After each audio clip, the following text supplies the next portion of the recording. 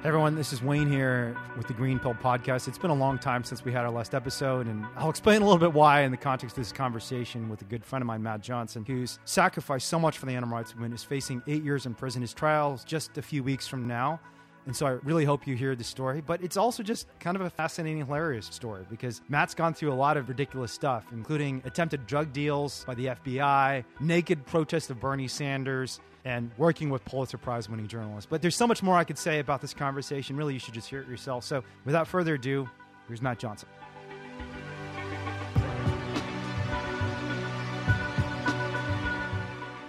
Matty. We're here.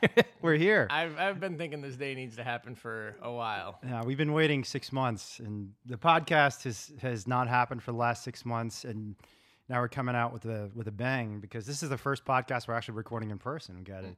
For those of you who are listening, we got a crowd of people at the table, someone sitting behind us, and feels like this is a celebration of the end of the pandemic, huh? Yeah. Well, I got Wayne Xiong to buy me a beer for the first time ever. Of course, coming from a place like, well, we need to maximize the impact of this podcast here, and we need people to be loose and relaxed and everything. So, but I got my beer here. Yeah, we're trying something new. I don't know how good my beer preferences are, but I did my best. Yeah, well, it has alcohol and it tastes like beer.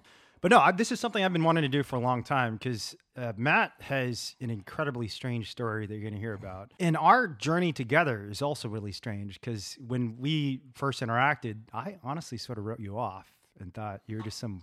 I've told you this, right? I feel like I've told you this. Yeah, I know. I need to hear that story again. I mean... I think I've heard it, though. You sent me a bunch of long Facebook messages. You're this guy from Iowa that I've never heard about. And it was one of these situations where someone's writing you these long blocks of text and you're responding with like one-word answers. And you're just wondering, what is this guy about? Well, you should have seen all the long blocks I sent to like 50 other people. Like everyone in DXC is like, oh my God, you're amazing. No, those are good times. But my producer's going to kill me if we don't talk a little bit about just what's happened in the last 6 months because we haven't had a podcast in a long time. And we started this podcast in the middle of a pandemic. We had Ezra Klein on the show, had a bunch of journalists. And, honestly, for me, the last year was a hard year in a lot of ways. And honestly, I think the most important way it was hard is it just made me really spiritually tired. I was kind of exhausted. And I don't get the sense it happened to you. Am I right about that? Like, were you tired in the last year and a half? I think I bounced back pretty quick.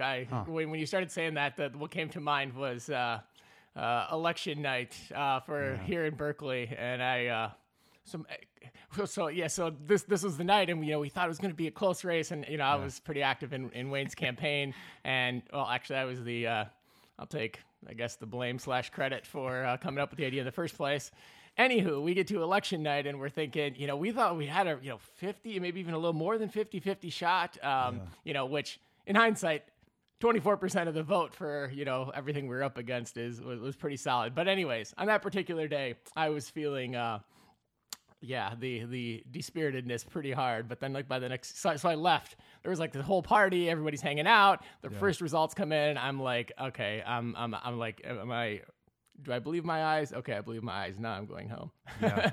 I think overall I kind of don't get dragged down like that, and I don't know. It's all just kind of like one giant never-ending game of chess, trying to change the world as best we can. Yeah, no, I mean, you're pretty unique in that regard. I think I read in one study showing that around 60% of people under the age of 30 were suffering from depression related to the pandemic because there's something about the isolation and this just dark sense that the world is falling apart. I mean, literally everything is shutting down that caused a lot of people to go into a mental spiral. And, you face some pretty difficult challenges over the last year and you're still doing pretty well. And honestly, we should probably go into how you think that works for you. And it might just be genetic. I think some people just have lucky genes. There's probably a little bit of that in you. But I think you do some things personally that are really good too. Like, frankly, working out, staying social. You're interactive with people a lot, having a lot of projects that keep your mind active. Yeah. One of the things we know is that for animals and human beings, when your mind's not active, and obviously we're all sitting at home, this is really bad for me. Like, so Matt was the one who launched this campaign, so I'm going to blame him for the loss. I'm just kidding. It was actually a huge, huge learning experience for me. And I think, honestly, hugely net positive for both my personal network and for the animal rights movement and environmental movement, because we met a lot of really positive people. But we almost shut it down, almost a month and a half after we started, because we started campaigning at the end of February. Not a great time to launch a political campaign. The pandemic hits, and then I face a really difficult breakup, and we can't campaign. And I'm sitting at home. I don't even have my dogs at this point because I just moved out of my house that I used to live with Matt and my ex-girlfriend. And my ex-girlfriend took the dogs and the cat. The pandemic hits, and like a lot of people, I'm just sitting at home staring at walls. I have literally no one I can interact with. And I'm running for office, so a lot of people are playing loose and goose with the rules, but I'm thinking to myself, I mean, I would have probably done this anyways, because I think I'm definitely a rule breaker, but I think you break rules to help the world, not to help yourself. Yeah. Not just because, I'm lonely or I'm bored, you should. And so I was trying to stick to the rules and just stayed at home 24/7. In terms of like walls. Canvassing and not going canvassing. Well, not just canvassing, just social interaction, because back then you couldn't, unless you're part of the same household. And in California, and Northern California in particular, I think Northern California triggered everything. San Francisco and Berkeley were like the first cities to completely lock down. Unlike a lot of places, it wasn't just stores and restaurants, it was households. Yeah. You could not hang out with anyone outside of your household. And if you're a single guy who doesn't have any roommates, it was awful. I mean, I have not suffered from depression. I mean, I'm one of the happiest people I know. Like, you and I are pretty similar in this regard. And I was feeling depressed, and honestly, almost like a little bit, I hate to say this, but I was like thinking, wow, I was having these weird emotional reactions, especially at night when I was drifting off to sleep and when I was waking up in the morning, where I remembered what it felt like to be suicidal. I mean, I've talked openly about the fact that I was suicidal for a long time, for frankly, like 15 years of my life, from the time I was 10 to the time I was 25. And it was 100% being around amazing human beings, like the people at this table, people like Lewis. Lewis is very positive. Lewis is, for those of you who don't know, Lewis is not just an awesome person, but he was also helping us out with audio today. But just being around really awesome people who had similar values, who cared about the world, and who cared about me, it made a huge difference when I was 25, getting involved in the animal rights movement. And then I felt like on March 16th, I still remember the day. March 16th, we lost all of that. I just lost everything. And yeah, today it feels so good to feel like it's over. And it just, it's funny because I am very obviously knowledgeable public health. We've done a lot of investigations of pandemic risk from animals and factory farms. And, we could talk about what actually caused this particular pandemic. But I don't think there's any question that originated from an animal that was probably being exploited. Whether it was a wild animal, a bat, or a penguin, a raccoon, a pig in a factory farm. We don't know exactly where it came from, but it came from an animal. Mm-hmm. And even us, like, we're very well versed. We've been talking about pandemics and disease risk. Even for us, just how quickly it happened. Mm-hmm. I mean, was that your experience, dude? Was it a shocker for you? I know you live with a bunch of people, so it was a little different for you. Yeah. It really was. And, I remember like the time period where, it seemed like everybody like kind of was starting to catch on. Like, this is a really serious thing. And then it's like, I go to, I hadn't seen some friends in a while. And then, for, there was something confidential we were working on. So we were going to like briefly meet up like in like a like somewhat closed off space or whatever. And so I come in with a face mask, and then other people, it was kind of like, whoa, man, calm down. I don't know. This is like,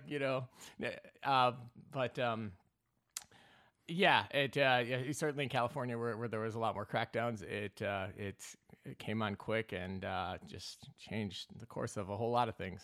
But we still managed the campaign, and it was incredibly controversial. We got hit really hard when we started canvassing in June. And it was funny because the same people who are attacking us for canvassing were supporting Joe Biden, who was also canvassing, and AOC, who was also canvassing. And by June or July, when we started canvassing, and for those of you who don't know canvassing is just knocking on doors. You go out there, and we're definitely standing. We had all these instructions: stand 6 feet away, cover your face mask. I totally fucked up, and my face mask was always coming off my face, and Almira was making fun of me about that. But we did this. Hear about your self the self haircut you attempted. That was the biggest. This man, the future, for all we know, the leader of Berkeley. Boy, yeah, that was like if people have seen the show Jackass, where they come at each other with the buzzers from behind and they like hack the shit out of their hair. That's like far better than what Wayne did to himself before he tried to go out in public. Do we have any photos of that haircut? the I mean, I self-haircut was trying did. to be nice. I was Yeah. trying to be supportive. Be like, is there like, are other people hiding in the room? Like, oh, just ask Matt. Like, if this look okay? It's just like, what? And for the record, Matt hardly has the best hair. Are you losing a little hair? Are you? I feel like you're losing a little hair. Right? I've heard rumors. But although it kind of looks a lot different when it's like shorter versus longer. I don't know. I feel like it hasn't moved that much since I was 23, but I guess that's what I would like to tell myself. So Matt's a guy who's, he's desperate for every hair he can get, and even Matt was saying this hair is too much. Just get rid of it. So no, it's pretty bad. But we still managed to canvas pretty hard for 2.5, 3 months. We experimented initially just me in June.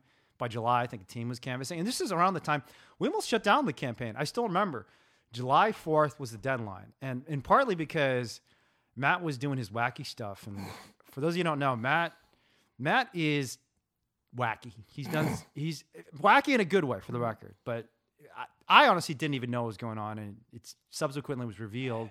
I think the VSD investigation, VSD stands for ventilation shutdown, and we'll tell you a little bit more about that in a second. But that was released in June, right? Well, it was the very last couple days of May. Okay. And then we did like the direct action campaign that was basically 2 weeks thereafter. So Matt, I'm gonna call you out a little bit, Matt. But Matt was the one who originated this campaign. He was the one who said, somebody's got to run.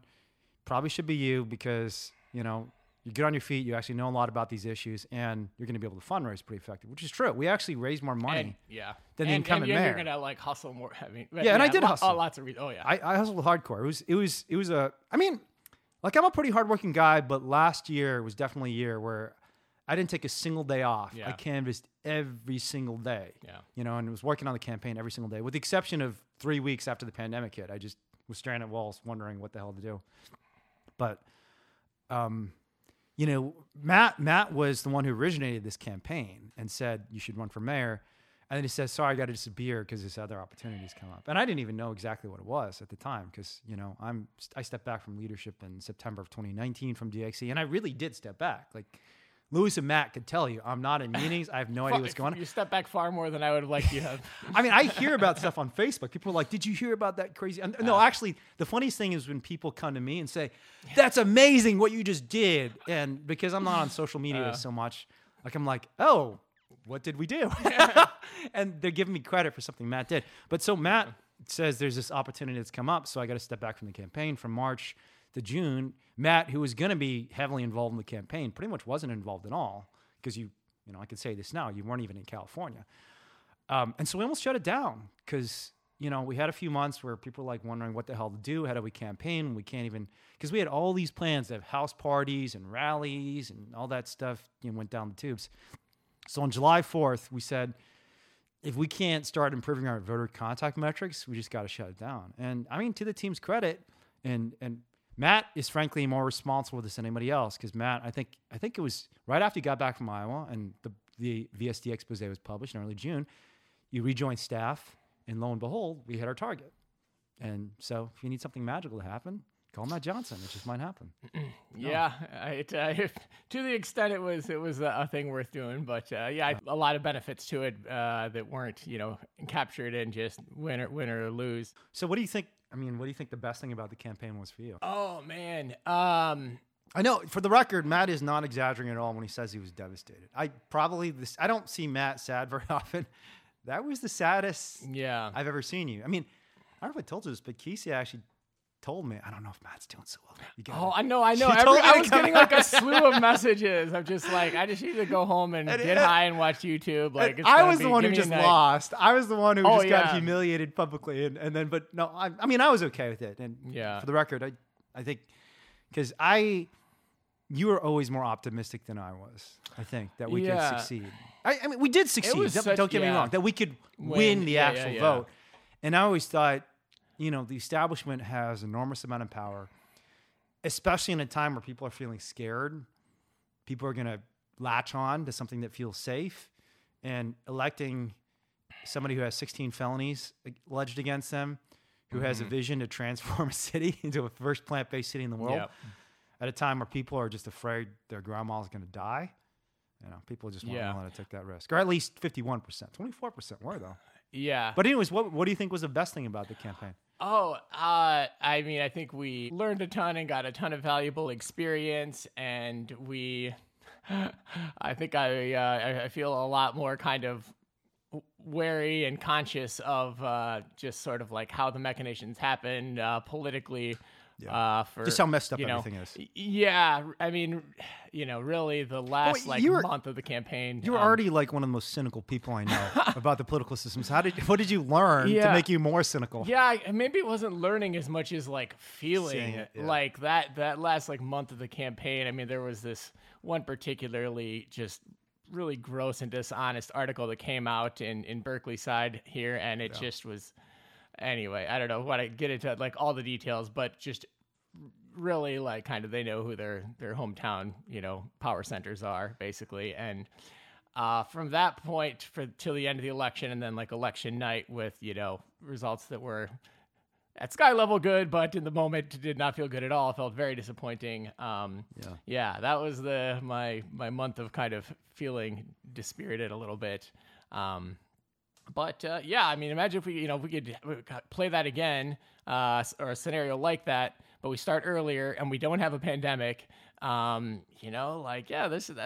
a pretty optimistic picture overall. Yeah, I mean, I think one of the things you're saying is just reminding me of the difference between understanding abstract something is wrong and corrupt, and then experiencing it personally on the front lines. And that's true of a lot of things. It's certainly true of factory farms. We both know this because, you watch these things on Facebook, you read about them, and they might feel awful, but it's a different experience when we're seeing an animal like collapse on the ground, suffering to death. And we've had some crazy experiences in that regard, which, we'll share with you.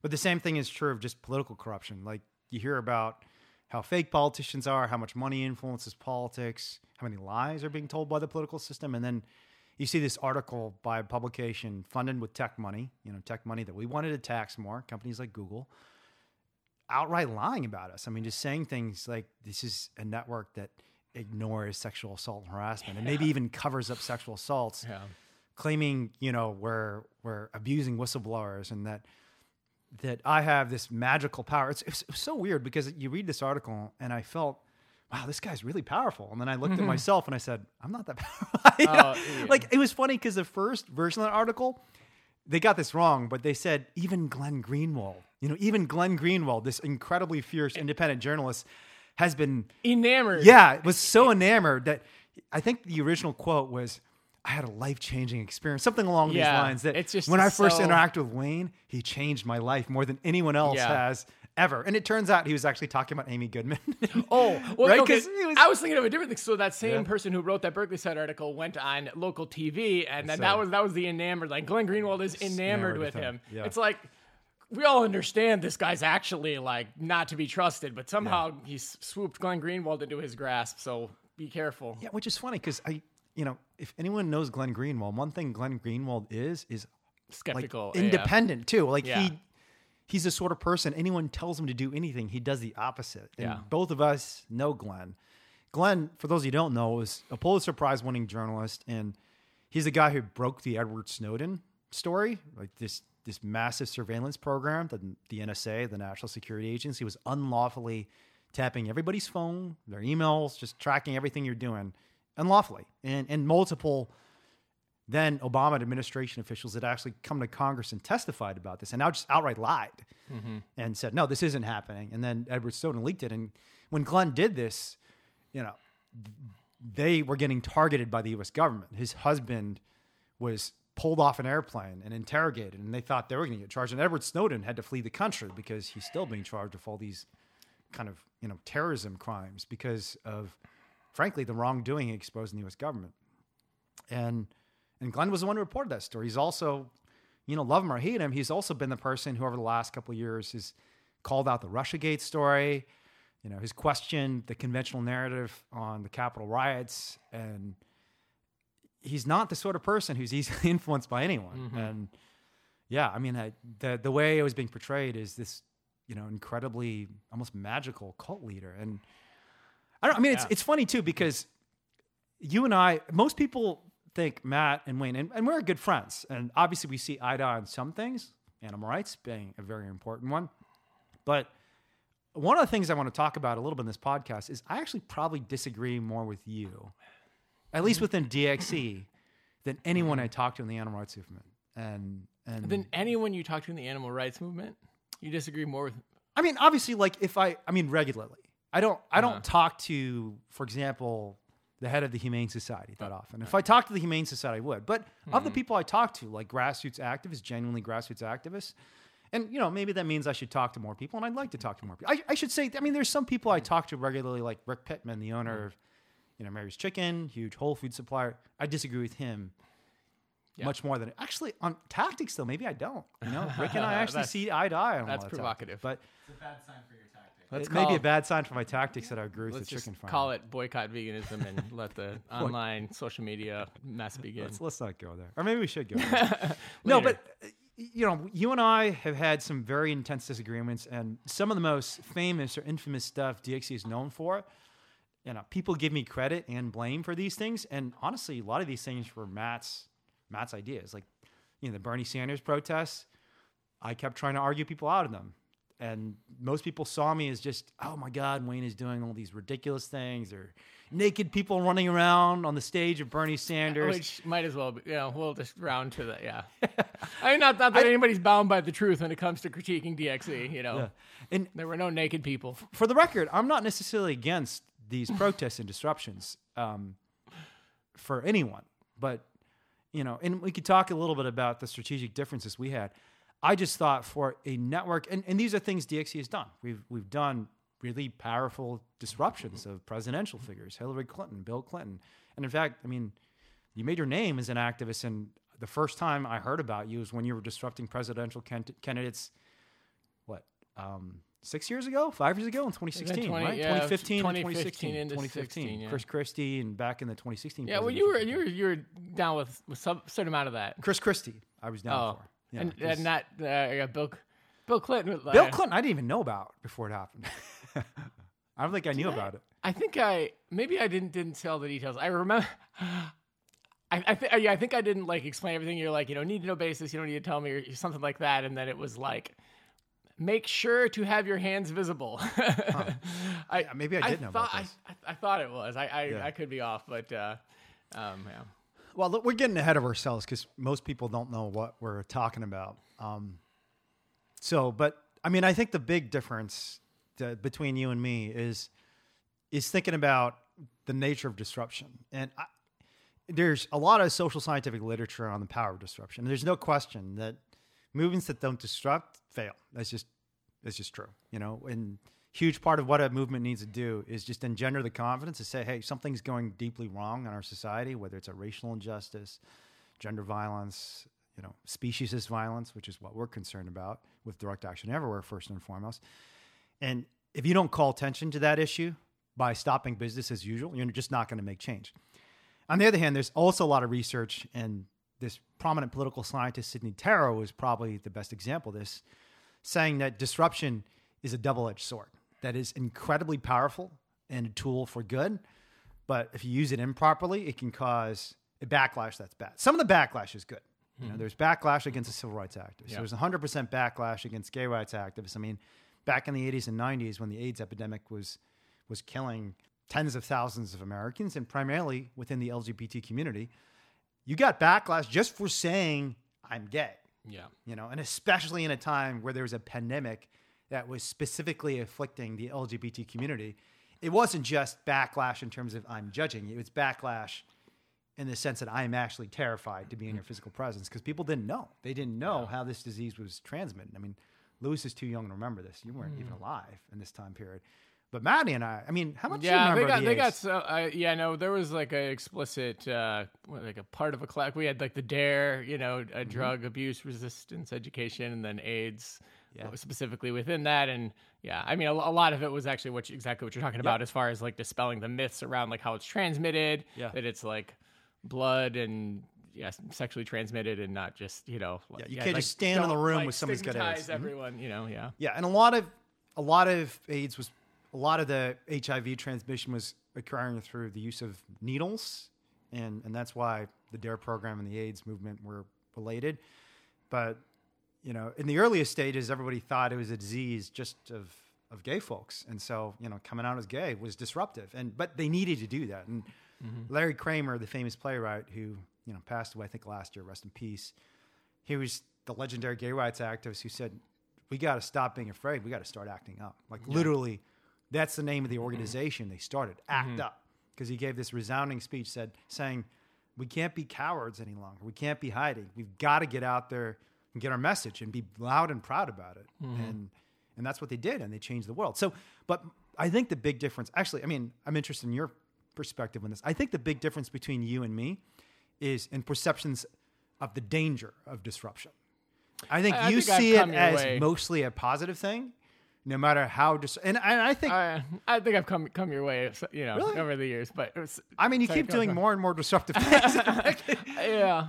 So I'll give you a concrete example, and we should go back. We're gonna wind back into history to the beginnings of frankly, even going back to when Matt was 5 years old, because Matt's got a fascinating story that I want you to tell people about.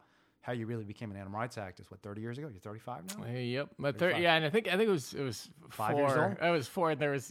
But I'll give you one concrete example of how we're in many ways doing even more disruptive things. Matt was on Fox News recently, masquerading as a CEO Smithfield, and not only is this incredibly disruptive, but this kind of fucks with media figures that. You pitch to some journalists that we're trying to actually work with. Yeah. Well, Well, no. So you have the guy who, to your point, literally the person who, prominently is getting a bunch of media attention for misleading Fox Business is Maria Bartiromo, lying, presenting myself as the CEO of Smithfield, getting on there, saying things that support what we want to get out there. And then, a week later, not only the same organization, but literally that guy is sending you a pitch saying, hey, here's our investigation. Here, you should believe us. We're totally trustworthy about what we saw on farms, et cetera, et cetera. So, we sent them a fake pitch and then we sent them a real pitch. This is, I think we can say it now, is Bloomberg. Oh, I see. Okay, yeah, that's we sent them a fake pitch and they didn't bite on it, and maybe because they sniffed it out and figured out that it was not true. Yeah. But so, anyways, stuff like this. I argued my heart out to try and convince Matt not to do this, and we did it. And I think it was as good as it could have been done. And it turns out, I will say, there were a lot of benefits to it. There were a lot of people, even outside of the movement, who were cheering you on because, for those of you who don't know, Maria Bartiromo, is that her name? She's very famous for basically reinforcing the stop the steal myth. She's been cheerleading. I think she was literally the first person that Donald Trump talked to after the election, where he came out and said this was stolen. Yeah. So she's not a particularly popular person, especially in the left. But even with someone like her, lying, literally taking over her show felt to me like it was a sort of disruption that was going too far. And that would reflect poorly on us, because the thing about disruption is whenever you do disruption, you always, in my view, have to be able to claim the moral high ground. You've got to be able to say, we're doing this because we believe the world should be doing the right thing, and our actions reflect that same mentality, that all of our actions are at root infused with this sense of compassion and goodness and goodwill toward everyone. And when you do things like deception, and I'm not saying I don't engage in some deception myself. Every open rescue is, in a sense, deception. You're not just going in there with a smile on your face and waving to all the farmers and saying you're hiding yourself. So you don't want to take things too extreme. But things like explicit deception, to me, feel like disruptions that have the potential for backlash. And I think for you, it's just, at the end of the day, you're going to be open about what you're doing, so it's not, in that sense, dishonest. But I don't know. Yeah, it's a good question of where you draw the line on that. Something like disruptive protests of Bernie Sanders is a more kind of an immediate thing that goes in your direction. Not, I guess that's different than deception, but it's definitely. Wait, explain what you mean by that. What do you mean by it goes in my direction? Your argument that it was not a good idea. I think a lot of that was underestimating the power that we have. That it comes from a place of if we don't have power anyways, Bernie Sanders isn't going to pay attention to us anyways. Let's make a splash and get our message out there, and then. Yeah, through the course of the campaign, it was we kind of did or could have had a shot there, and that is a big deal. for those who don't remember the Bernie Sanders protest, which occurred both in 2016 and 2020, I mean, the original reason for this, was we saw Black Lives Matter protesters doing a very effective disruption. I mean, it literally was a bunch of protesters taking the stage and taking the mic away from Bernie Sanders. And right after that, he actually added a bunch of people of color to his campaign staff. I think he shifted his policy, to include more about racial justice. So we thought, wow, this is a really important way to seize the agenda.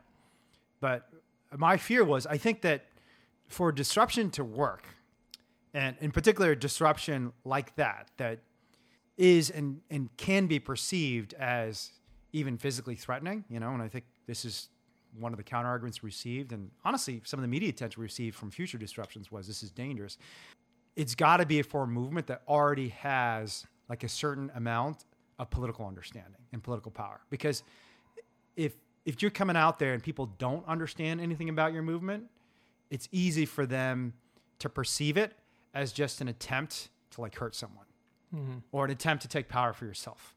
While with racial justice, I mean, I don't think anyone doubts that black folks who are protesting against their community members literally being murdered on the streets are out there because they're seeing their friends, their family members, their brothers, their sisters, their children being murdered on the streets. This is why they're there.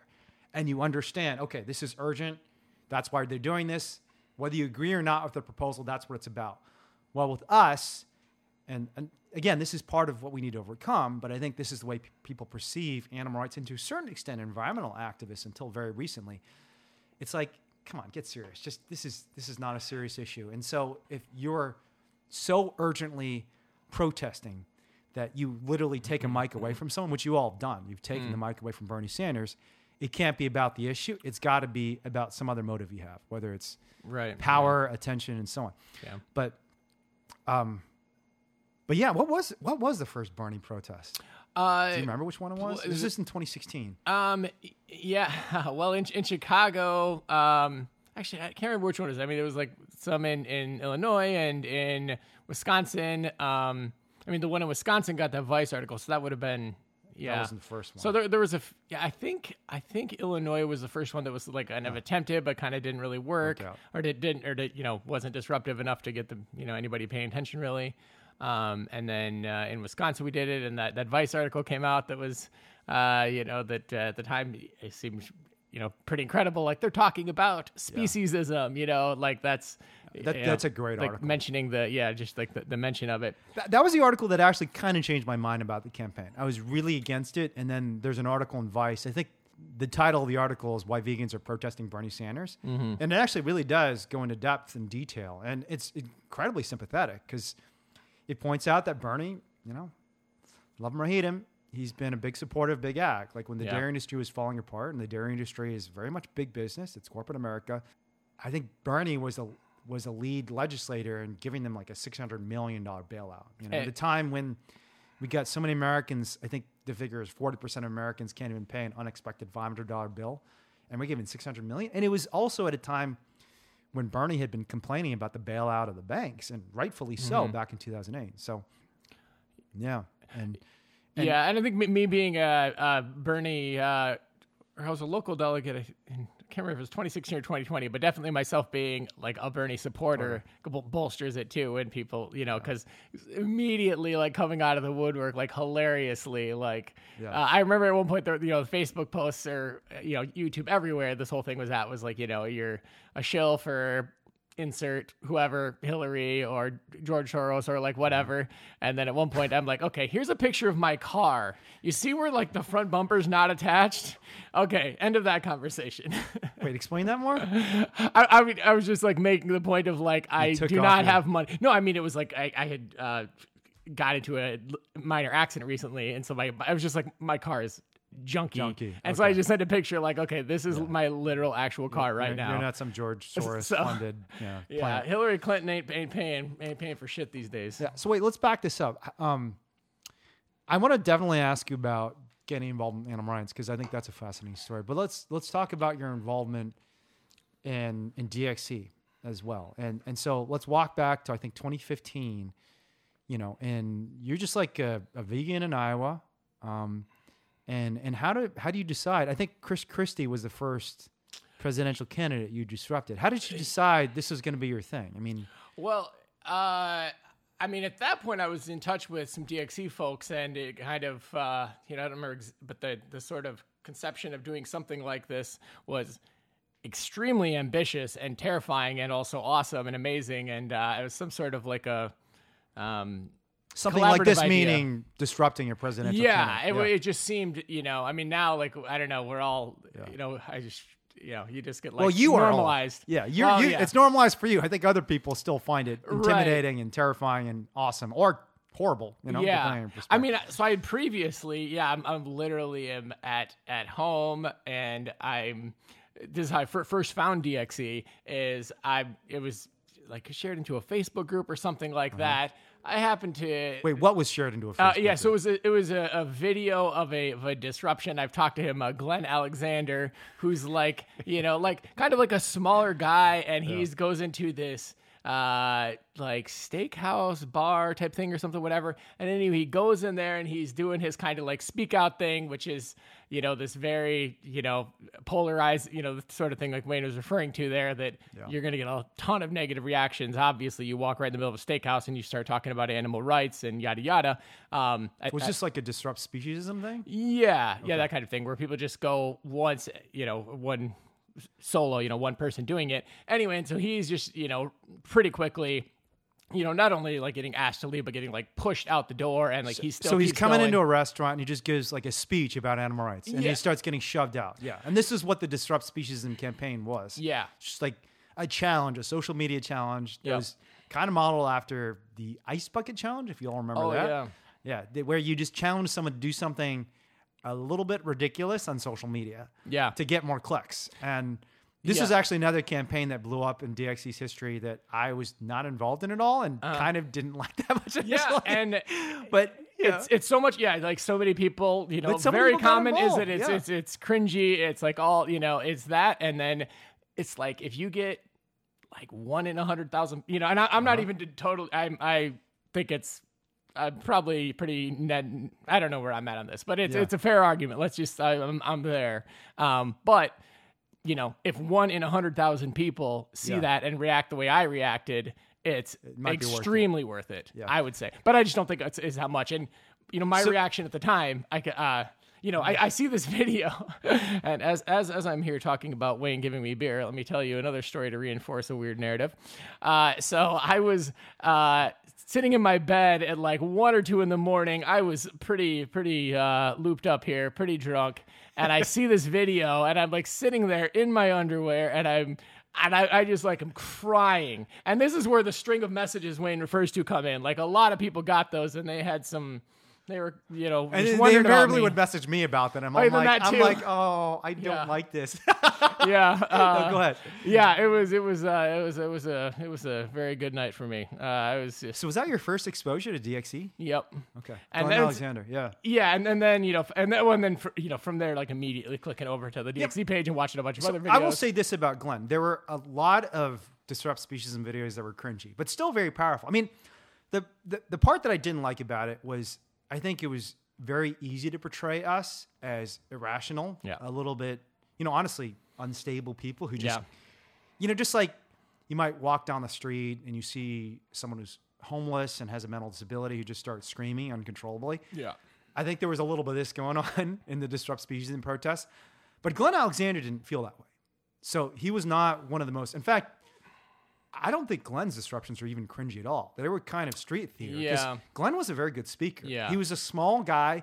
And one of the things that was appealing about these videos was because Glenn was kind of a short, small, white dude who had a little bit of like a higher pitched voice. Mm-hmm. He was like in theater, and he didn't seem like the sort of person who'd be just barging in and just taking control of the situation, like in that way. Which, like, but he did it. Loved it. Yeah, he totally did it, and it was incredibly powerful for so many people to see this little guy, who has not like a deep, angry, throaty voice, just speaking in a really powerful way. And because I think he's got a theater background, I could be wrong about this. Sorry, Glenn, if you don't have a theater background, but I think he had a theater background, and giving these quite eloquent speeches. Yeah, and Glenn was always super chill. So, because when you do this, inevitably people freak out. Yep.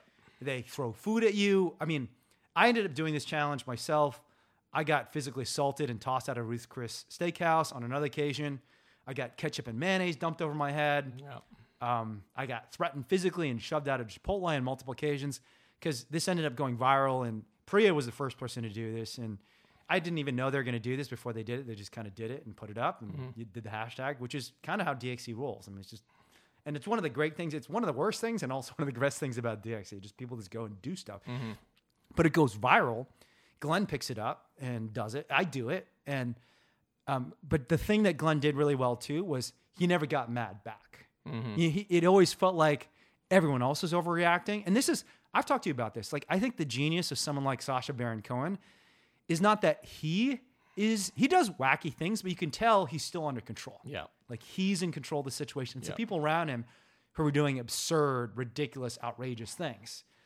And that's also the delicate balance of disruption, Yeah. right?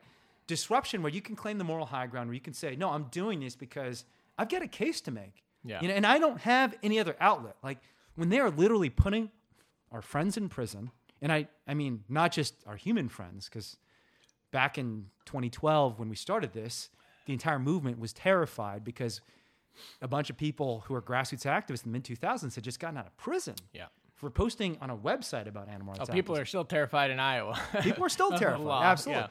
But, you know, but our animal friends too. They're literally in prison and they're not able to raise their voice because they're all sealed off in these hermetically closed factory farms where the screams of the mother pigs in these gestation crates aren't being heard because they're out in southern Utah, thousands of miles or hundreds of miles from the closest human civilization in a place that no one's going to see them, hear them, smell them, or care when they die. And we're just getting out there and speaking that truth that needs to be spoken. When that is the narrative, I think it's powerful. When it's these people are just out of control, Yeah. right? And Glenn was not one of the people who seemed out of control. Having said that, I said this many times, and a lot of people would ask me, you know, I feel like maybe I had a conversation with you about this too at some point, Lewis. I'm having this sense of deja vu as I'm sitting here. A lot of people would ask me, do you think these things are good? Like, what makes for good disruption? And I said, and they point to one of the disruptions where someone was doing something that was quote unquote cringy, you know, stumbling on their words, getting really mad. I mean, in some cases, we even had people fighting back. Like someone would get ketchup dumped on their head or a hamburger thrown at them, and they'd fight back, and they'd started seeming out of control. And what I always said is, doing things that are out of control is the best way to train yourself for control. Like until you've actually been tested. And I'm actually interested because you have a pretty good sense of self-control in these really intense environments. And I'm wondering what it is about your background. For me, it 100% was like 20 years ago, I was a kid who was completely out of control. You know, I stole my parents' car, got into an accident. I was getting in fights in school. I was doing all sorts of wacky stuff.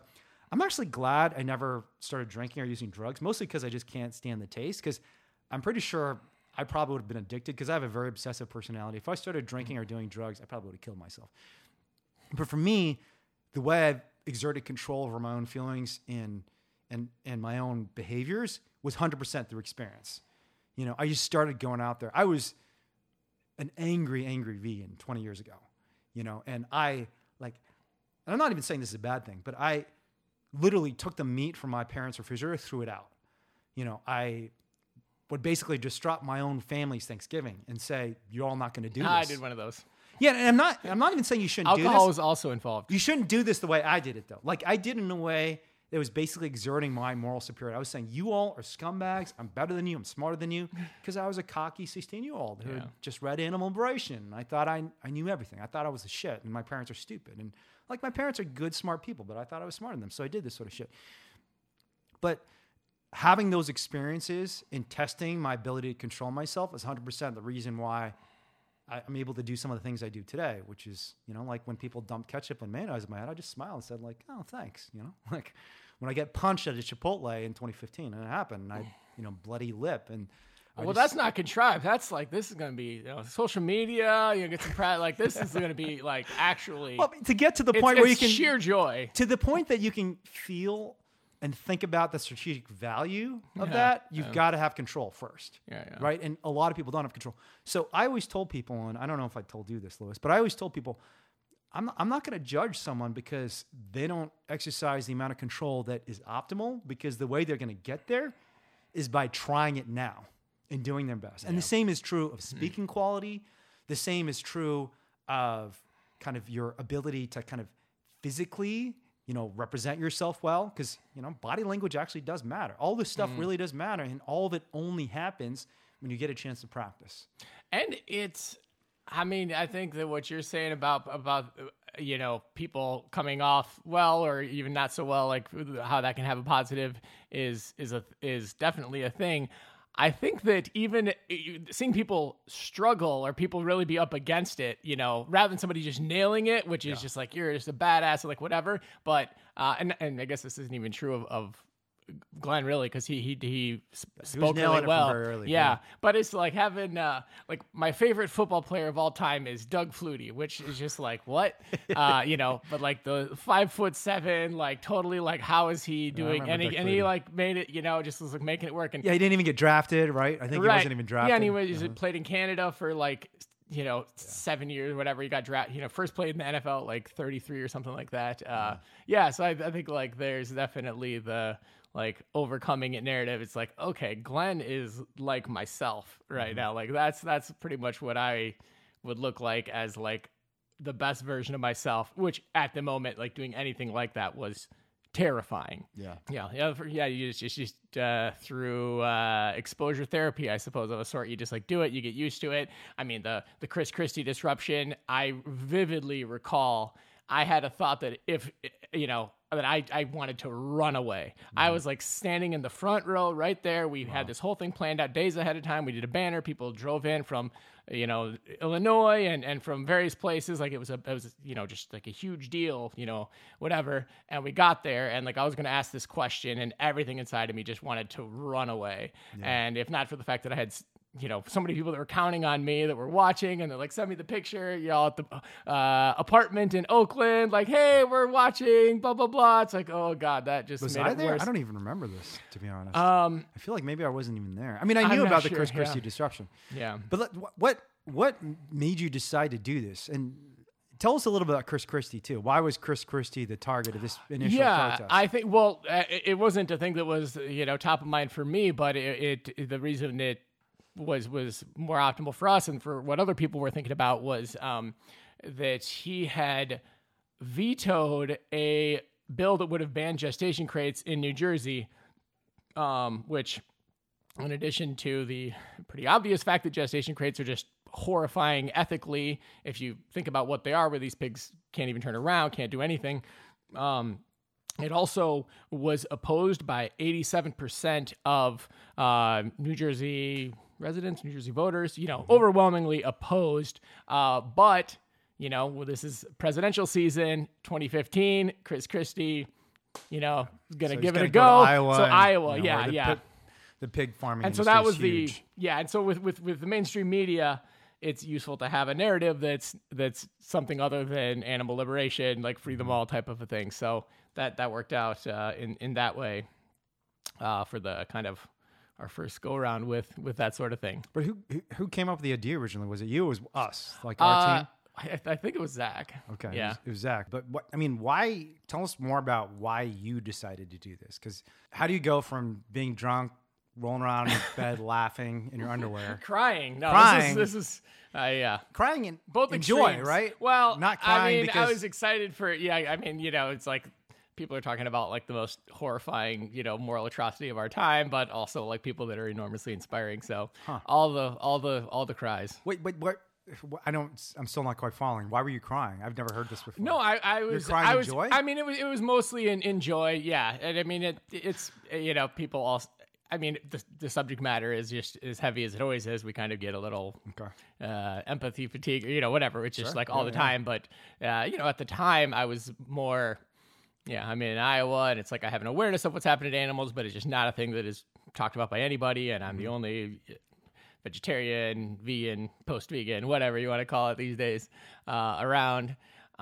So this is in Des Moines? No, where were you? No, I was living in Dubuque. Dubuque, okay, that's right. Yep. Okay, so you see this, and then what happens next? I mean, take us on the journey from your bed to the stage where Chris Christie is giving his speech in Iowa, right?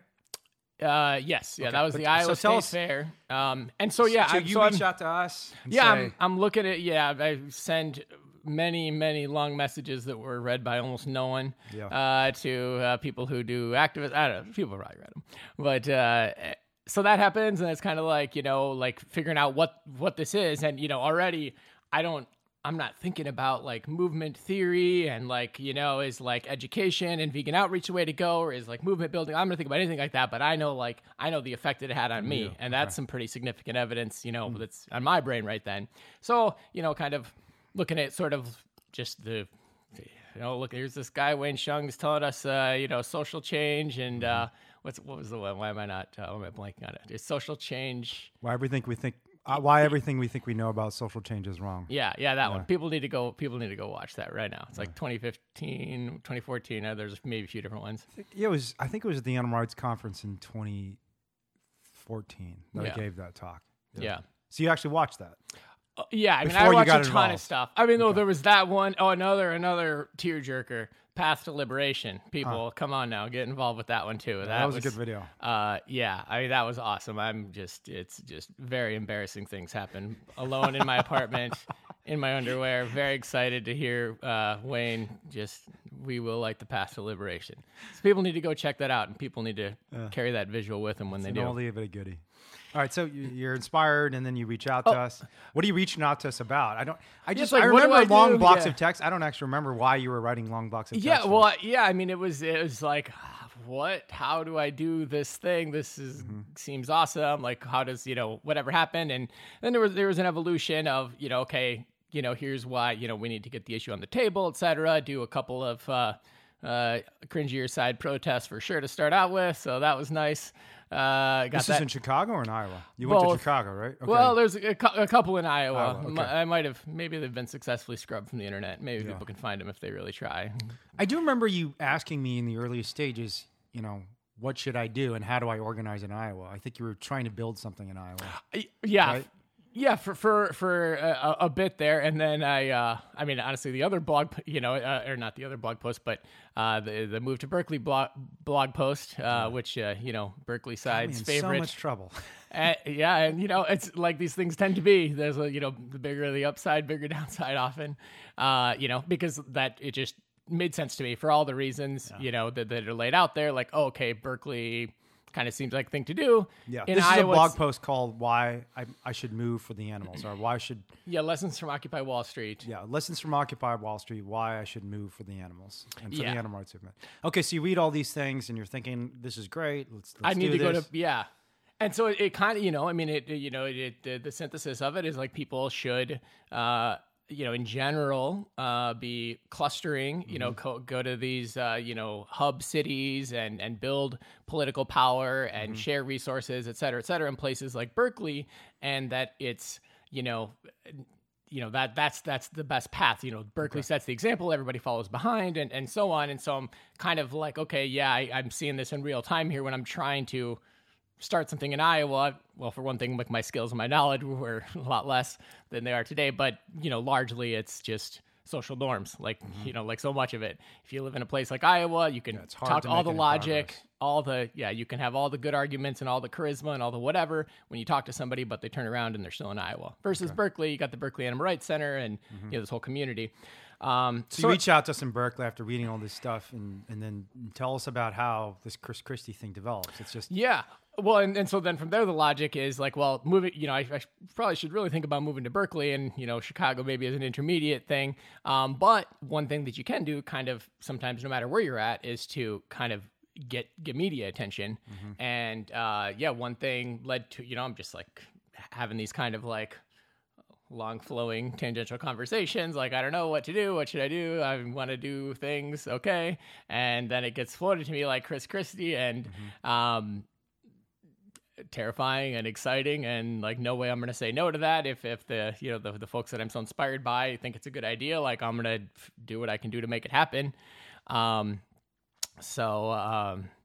do you think in your background led you to say yes to that, though? Because this is something that no one in DXC had even done before, much less you personally having done this before.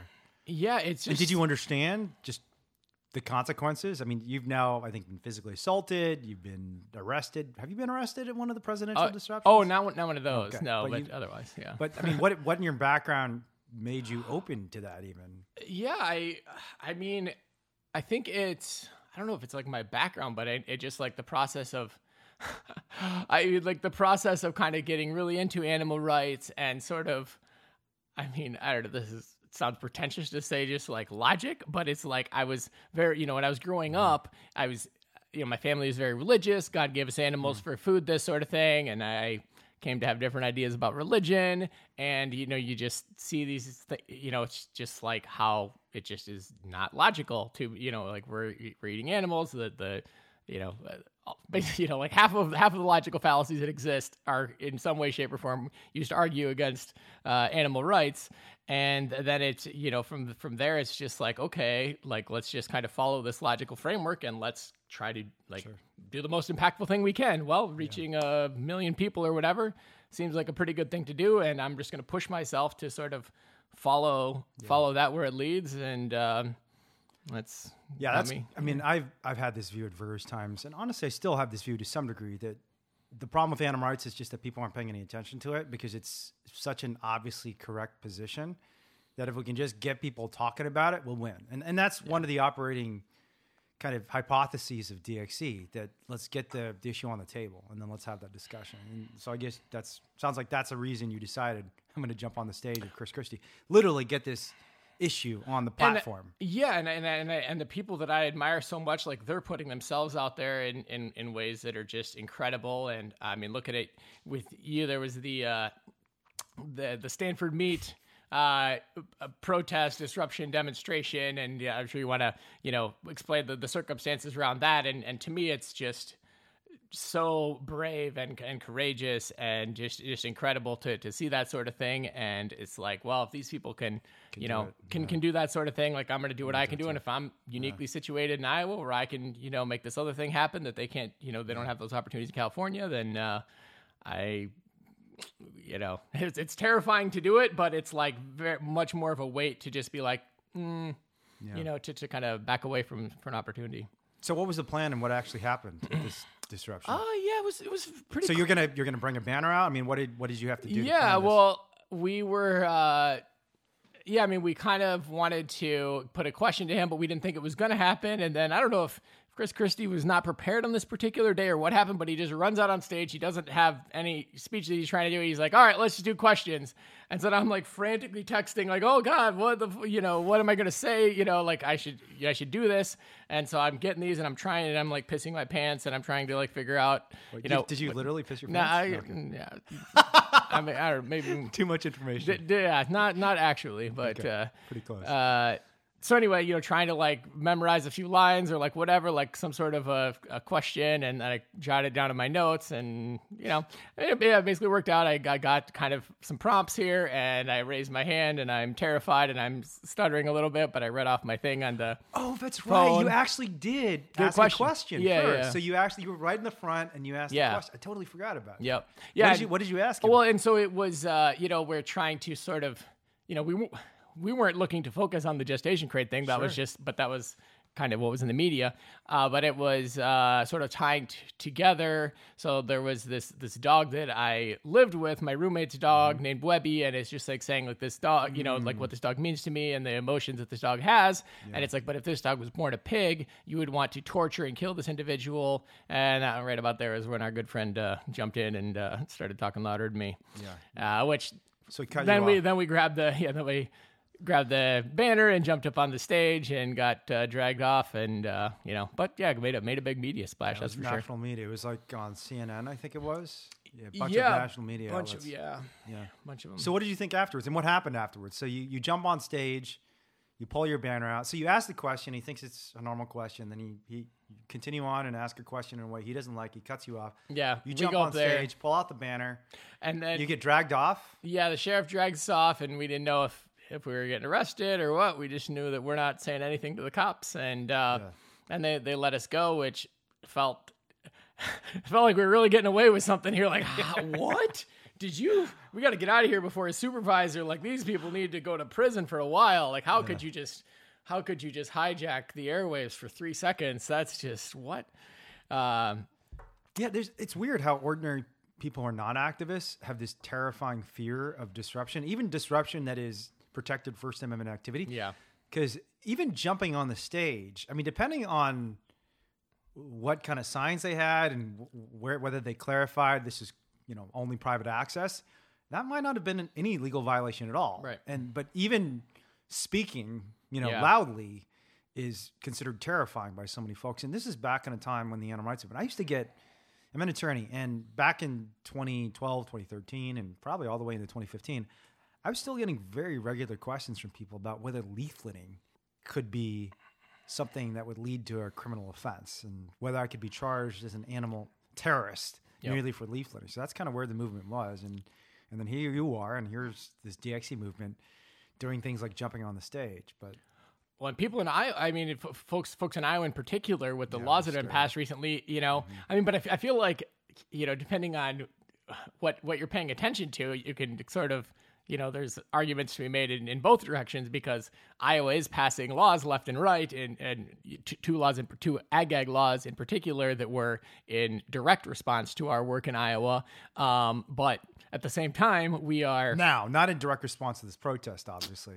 Oh yeah. Sorry, this is context. So this is work that's been done in the future in Iowa, including the stuff that happened last year. Exactly. But go ahead, continue your point. Yeah, and so folks are understandably scared of that, and I think we certainly want to have people have realistic expectations and understand the risks that they're taking. And I think at the same time, understand the power that we have when it's something like, these two trials that never happened with myself and with Cheyenne Holiday and activists in Iowa in relation to this ventilation shutdown expose. And last minute, Iowa Select Farms decides they don't want to show up in both instances. They don't want to publicly testify against us for as much as they want to throw the book at us, for as much as they get the FBI involved and, felony charges and all the rest. When it comes down to it, it's, oftentimes it's kind of a facade. Sometimes people get thrown in prison. Don't minimize that, but you got to try to take a realistic look. One of the most expert moves by the industry and by other oppressive systems is teaching us to be well-behaved when we don't have to be. Yeah. And like a lot of people don't know this. I mean, we know that King was in jail, Martin Luther King Jr. that is, but in the initial protest at a Woolsworth in Greensboro, North Carolina, those kids, I mean, they were doing something that was incredibly disruptive for sure. And frankly, illegal when they sat down at the white lunch counter at a Woolsworth. But they actually weren't arrested for a long time. They just kind of sat there, and the owners of the store, because the criminal justice system, the legal system, is something that oppressive systems that are working don't actually have to use their power very much, because they just scare everyone into being well-behaved. And that certainly what happened to people of color in this country because of Jim Crow and because of everything that happened in the post-Reconstruction era. Just people were terrified of stepping out of line. And and again, even when they weren't going to get arrested. And of course, there were a lot of people who served jail time. There were a lot of people killed in the civil rights movement and other social justice movements, the women's suffrage movement. Lots of people were beaten up and arrested. But the first barrier they had to overcome before they overcame these most serious charges was just the psychological barrier of doing something that other people have taught you is bad. It's unacceptable. And we overcame that with a bang back in 2015 with those protests for sure. Yeah. So what were you feeling like afterwards? So you get out of jail. Did you think the protest was a success right after? Well, we were held for all. We didn't go to jail, but I thought so. I mean, it's such a we've come so far that it like we got a bunch of press attention, and that was like kind of as far as it went, and people were all over my Facebook, and it felt like it was a big thing. And this is what, early 2016 or late 2015? Chris Christie would have been, I think, August 2015, Iowa State Fair. Yeah. Okay. Yeah. So this is after our first open rescue. So this is also one of the first instances of national media coverage. I mean, we had one big story prior to this, which was in January 2015. We had a big expose of a Whole Foods egg farm, which is the first time anyone, I think, had ever investigated a Whole Foods supplier. But media attention was something very new for us and for the animal rights movement, I think, and especially the grassroots animal rights movement back in 2015. Yeah, I think it's something that people mistakenly believe about DXC, or I guess people are got a lot of distractions in this day and age, so maybe people don't understandably get a really nuanced perspective on everything. But I think that at a certain point in a movement's evolution or an organization's evolution, then that is kind of just more so in the direction of all press is good press. Not literally true, but closer to being true. And then there's in certain contexts, obviously you want to try to win an election, try to get elected mayor, and try to push through various laws and so on. But I think at the time, right or wrong, I guess my perception was quite positive of it, and that outcome in it, is worth a lot in and of itself. Having activists feel good about, not that you want people to believe things that aren't true, but certainly having activists feel inspired and awesome about the work they're doing is a big deal. Yeah, I mean, and I think in this case, like I said, this is one of the presidential disruptions that I was pretty supportive of, because Chris Christie was just such a good villain. And one of the things you have to do whenever you're trying to create change is you've got to have inspiring protagonists. This is part of what we do, just good storytelling, where we're telling the story of people like you, a former Iowan truck driver who becomes an animal rights activist, disrupting presidential candidates who are trying to oppress animals and disregard the will of his own voters. And people like Lewis, former hunter, who thinks he's doing the right thing and transitions 180 degrees from killing animals to literally breaking into farms and rescuing them. But to tell those stories really well, it's kind of like any good comic book movie. He's got to be a bad guy too. And Chris Christie was just an incredibly good bad guy, because he just looks kind of malevolent. He sneers at everyone. He's incredibly rude. Oh yeah. And even people on the right wing don't like him. He was one of Donald Trump's best buddies back when Republicans didn't like Donald Trump, and things have changed a lot since 2016, obviously. But back in 2016, even the Republican Party was against him. People like Jeb Bush, and Chris Christie was one of the few people who, when he left the race, which was pretty early on. So in the early stages, I think people thought he was a very realistic presidential candidate. They thought, this guy might be the next president of the United States. But I don't even know. I don't remember exactly why, but he dropped out pretty early, and he low energy. Low energy. Maybe that was it. Gotta get your Starbucks going. But he just jumped into bed with Donald Trump really early, and so he was a great villain for us, because he was just kind of such a scumbag. But some of the subsequent ones, Bernie in particular, I was less fond of. How did your family respond to this? Oh yeah, they must have heard about it. This is this misnomer that I think people have, that it's like, as you go quote unquote more extreme, that you just assume that people close to you are going to be pushed away. And I guess extreme encompasses a whole lot of things. But I think certainly my experience, and I think representative of this sort of work, is that people take what you're doing a lot more seriously. Right? And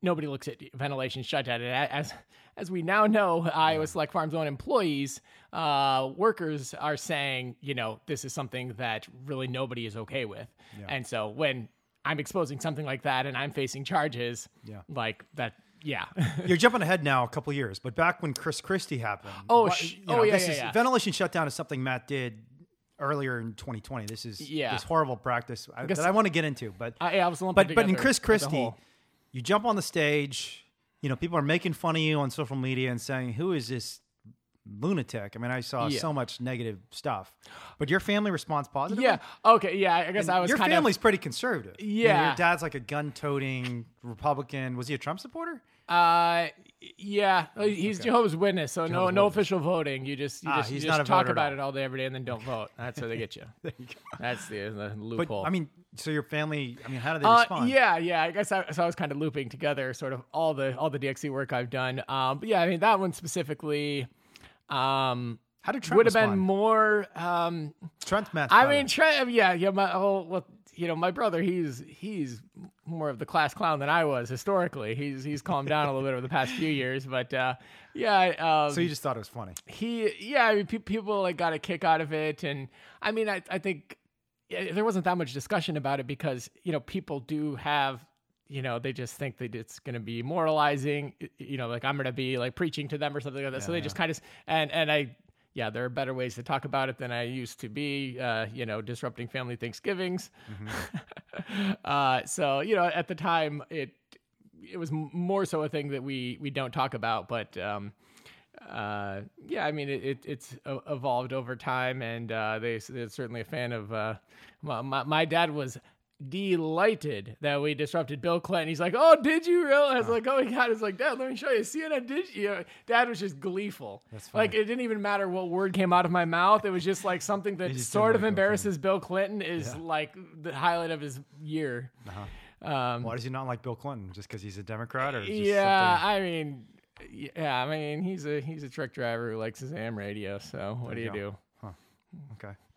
So your family is like curious, kind of entertained, and more willing to kind of listen to what you have to say after you do this disruption that makes the national news. Did they see it? Did they actually see it?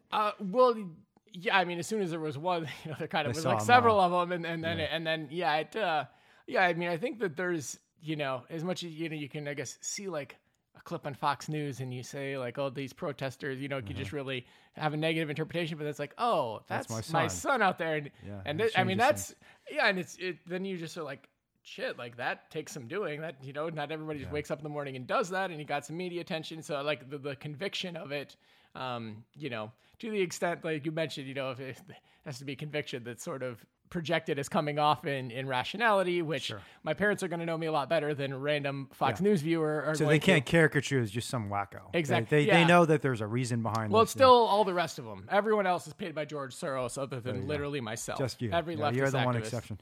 Yeah, no, I mean, I think there's this concept of social proof. I was just listening to a podcast with Robert Cialdini, who's a very famous social psychologist who wrote this book called Influence, and he has these 6 principles of persuasion. One of them is social proof. And the idea behind it is it's essentially that all ideas, when they're novel, are hard to convince people of. Yep.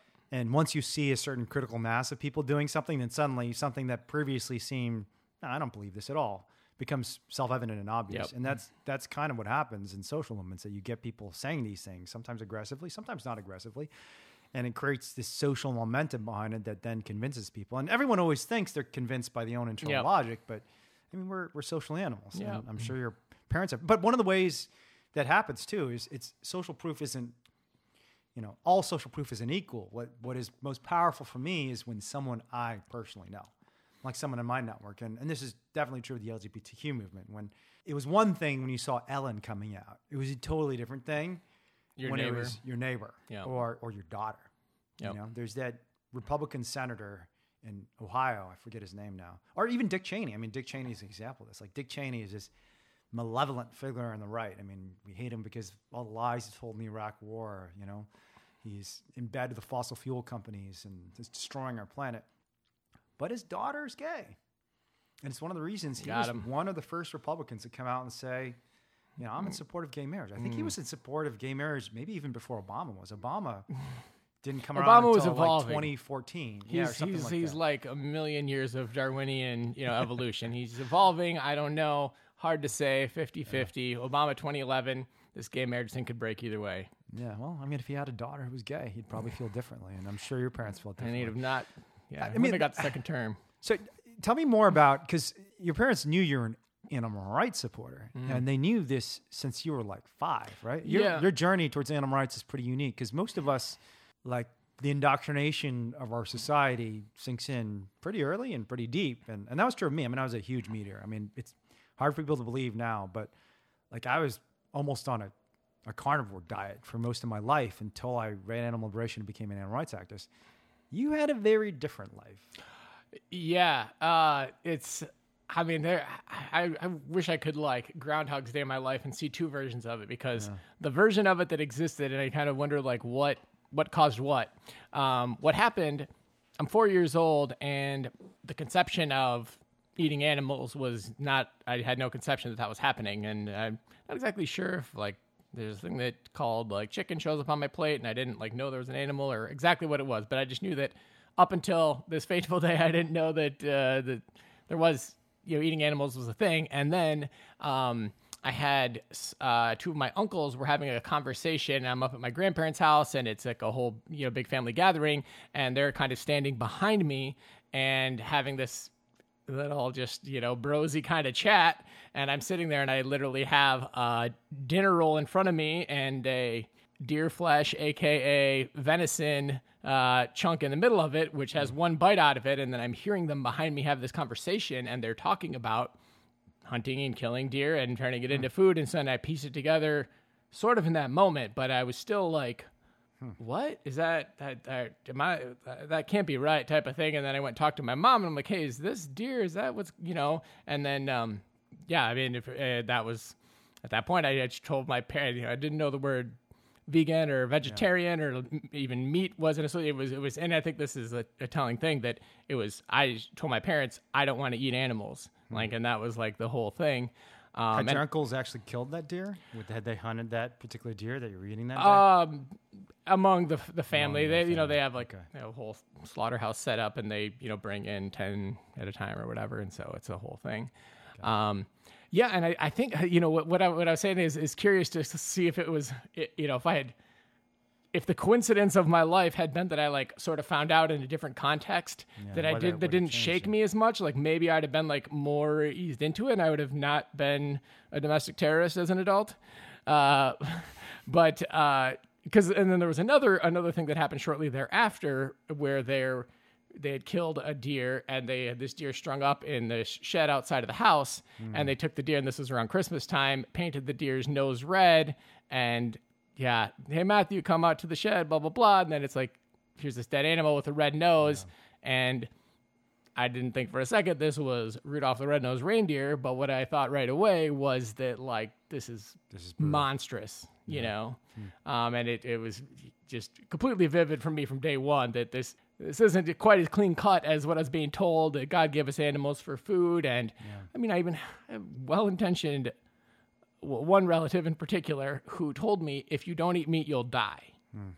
And so, but even at like whatever age I was at that point, like 5 or 6, I'm kind of like, kind of calling her bluff a little bit. Like, you didn't say that the way you would say it to somebody if they were dying in front of you. Yeah. So I'm going to like wait and see if I start to feel like I'm dying a little bit.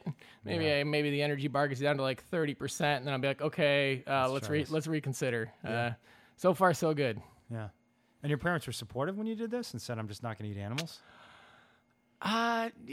Varied. I mean, there was times when it was very difficult for me and very shameful, and not in an intentional way.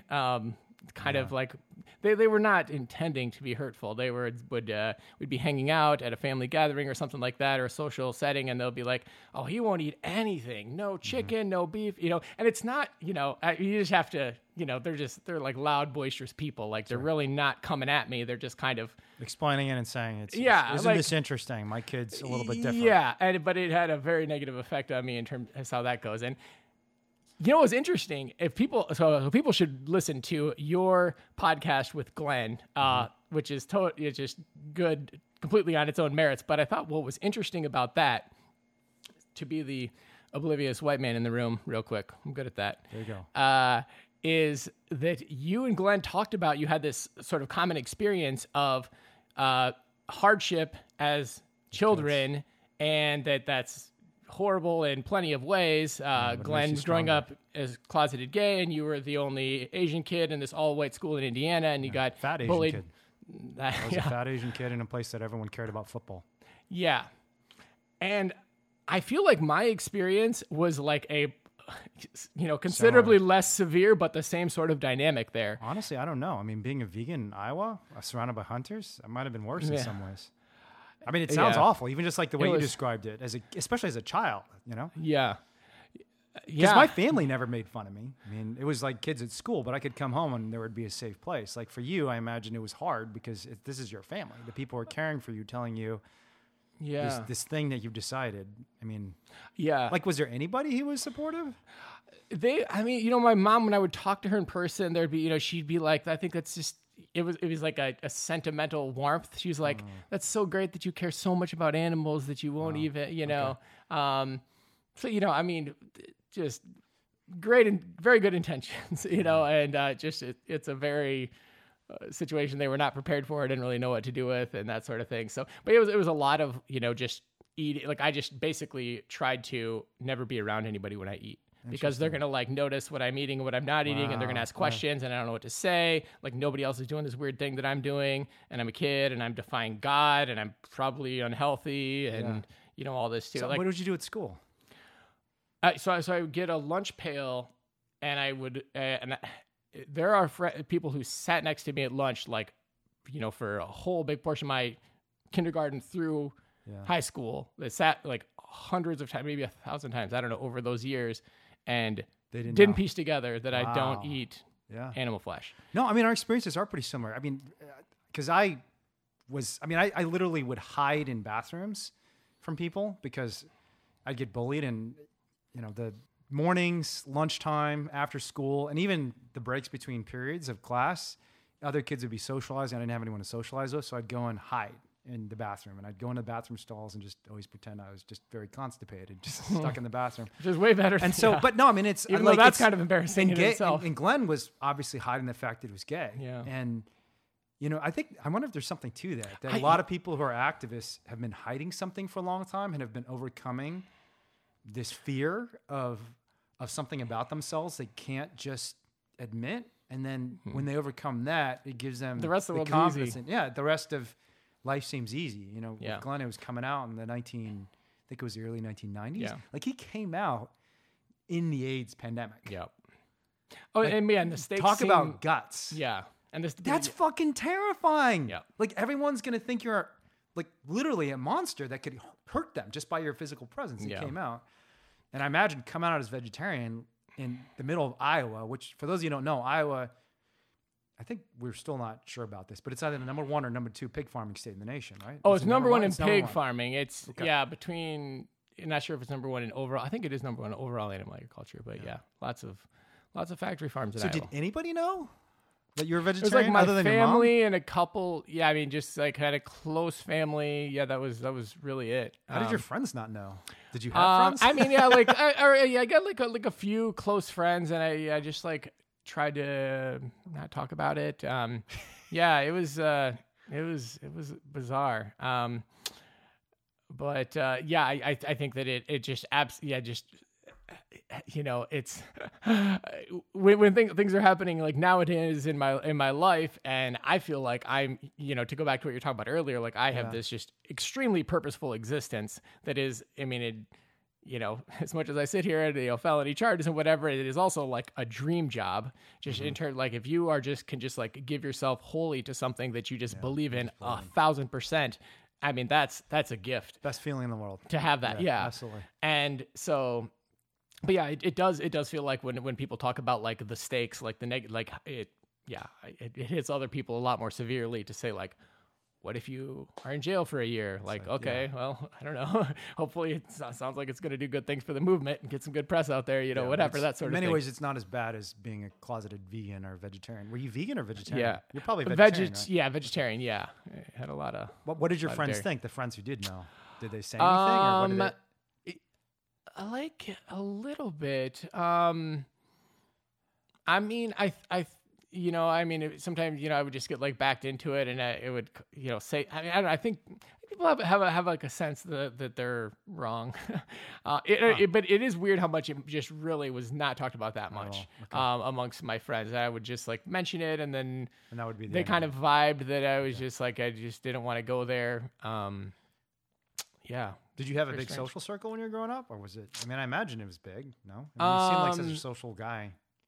Yeah, I mean, friends that I was like close to was pretty small. Yeah.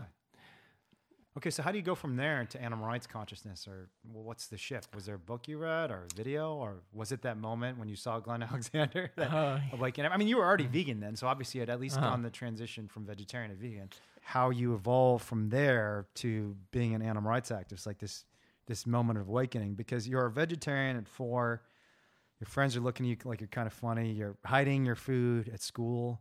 I mean, did you literally just kind of cover your food up and eat? Oh, yeah. It would be, those ones that are like kind of like a soft-sided, like insulated cooler thing, you just like pop the top up there, you reach inside, pull off a little piece of your cheese sandwich or your peanut butter and jelly sandwich, and then just straight, there you go. So you never ate? Yeah. You never bought lunch?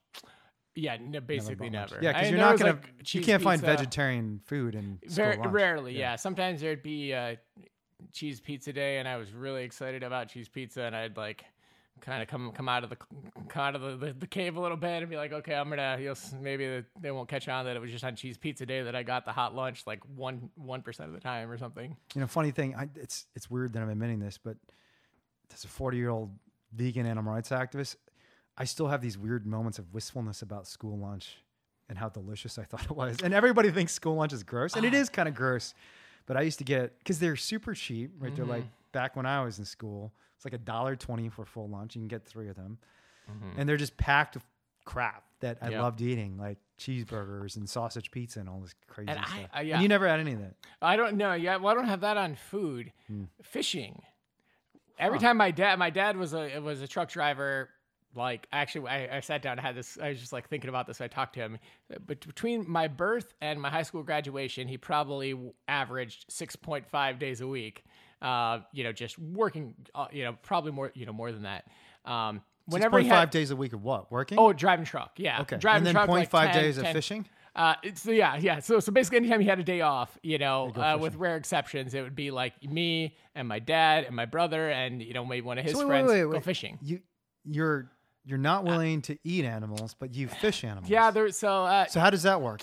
So, I was definitely the catch and release representative. And I remember I read in Field and Stream or Outdoor Life or one of these magazines, and there was this explicit question was brought up about fish sentience. Yeah. And it said that fish have poorly developed sensory, yada, yada. And it's just basically just instinct and, Yeah, so they're not as... I kind of bought it. I kind of, there's obviously a certain pressure to fit in, and it was like fun. And now when I drive by a lake or a river, I'm like, you still have my brain feeling. Goes into like, oh, there's absolutely. a drop off. It's going to go deep right there. That's where the bass are going to be hanging out. It's like, those are like, I like how you're wild. wistful about fishing and I'm wistful about school lunch. Yeah. It's just, I definitely remember a time when, and honestly, I hate to admit this, but I still feel this way to some degree. So for example, occasionally I've had to give my cats various animal products because they're on a prescription diet. And I've actually specifically asked my vet, can I give them fish? And it's, Lewis is looking at me funny, like, what's wrong with you? He's judging me, or they're judging me right now. But I've actually asked them that. And I don't even think about it. I just say that. And for the record, those of you who don't know, the evidence on fish sentience is overwhelming. It's very, very clear. They have the same sort of nociception system, which is the pain system that we have. They have social connections. They have memories of particular individuals, social pairings in the same way. I'm sure there's different sort of attributes that different fish have, but there's no question that fish are sentient and conscious and actually have very sophisticated, like, emotional lives. But even as an animal rights activist, like, my first instinct is, I kind of prefer, if I have to, I'd prefer to hurt a fish to a mammal. Like, there's something about hurting mammals and just probably birds too. And when'd you give it up?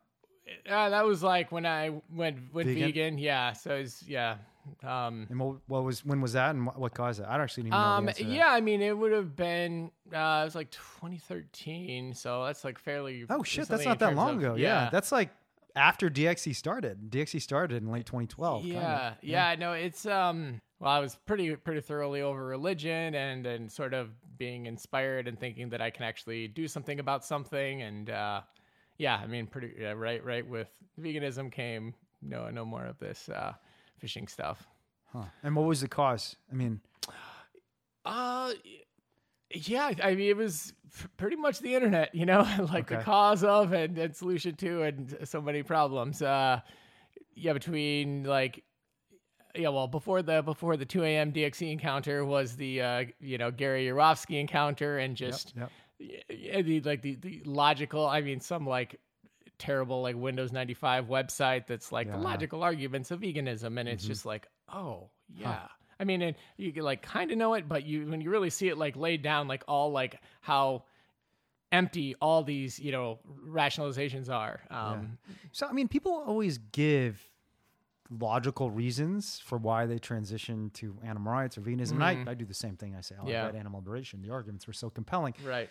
But then you look at the research and it always is other things like social contagion, emotion, storytelling, personal experiences. And so I just wonder how much of it was actually those websites and how much of it was something else that was going on in your life. Like, did you you didn't have any social influences because you didn't know any vegans, right? Yeah, no, I did not. And I mean, I think that, I think like if I would have felt like I had a little more to lose, I guess, I went to college, but I just wasn't that inspired by it. I got an accounting degree with like a 3.0 or, whatever. Not an impressive GPA, and I wasn't really inspired at all. I wasn't at all inspired to do accounting, but I was, like for the money. And then I went to the military, which was enormously also I totally forgot you were in the military. Yeah. So that's completely absurd that you went from being in the military to being I went from being in the military to being a highly suspect animal rights activist who's decent chance he's an infiltrator. Now I'm figuring this out. This is the tie between you, me, Glenn, and a lot of people who become animal rights activists. It's going through massive failures in life. No, seriously, like big crises. I think that's part of it. So, but in 2013, by that point, you graduated from college in late 2000s? College was December 2008. 2008. And you go into the military right after? And the military was shortly thereafter. What the hell were you doing in the military? Worst time. I mean, I just not busing. Well, I was getting not a signing to judge bonus. anyone who's been in the military, maybe a little bit, but I just think it's weird that you were in the military because you're super anti-war. I was getting my college experience paid for is what I was doing. Yeah, and I mean, 2008, worst possible time to be trying to get a job in general, and so kind of in the middle of crisis, but in the middle of crisis comes opportunity to some extent because like say I found a career that I loved and it was like a better time in the job market. I got some good paying job right out of the gate. Like probably not. I'm sure not going to go into the military and. Yeah, I mean, I think that's, that animal rights movement has, it's unfortunate because so many people are just feel like they have too much to lose. Like really bright, accomplished people have careers and have social lives that think that animal rights is weird. And it's like, Jay Schuster, who's this animal rights lawyer, awesome guy, talks about how, so many to be crude, or the best and brightest people kind of realize that community organizing is how we get the change that we want in the world. Yeah. But so many of them kind of just don't do it because it's really hard and you get called a cult leader and you get subjected to the most obscene, but that's what's also very inspiring and getting me involved, which is something that should be talked about here is, I mean, this kind of goes into the mayoral campaign, but even, far predates that is just the onslaught of negativity towards you throughout the entirety of me knowing you is just shocking. It is just so unbelievable. And it is so contrary to the person I've gotten to know,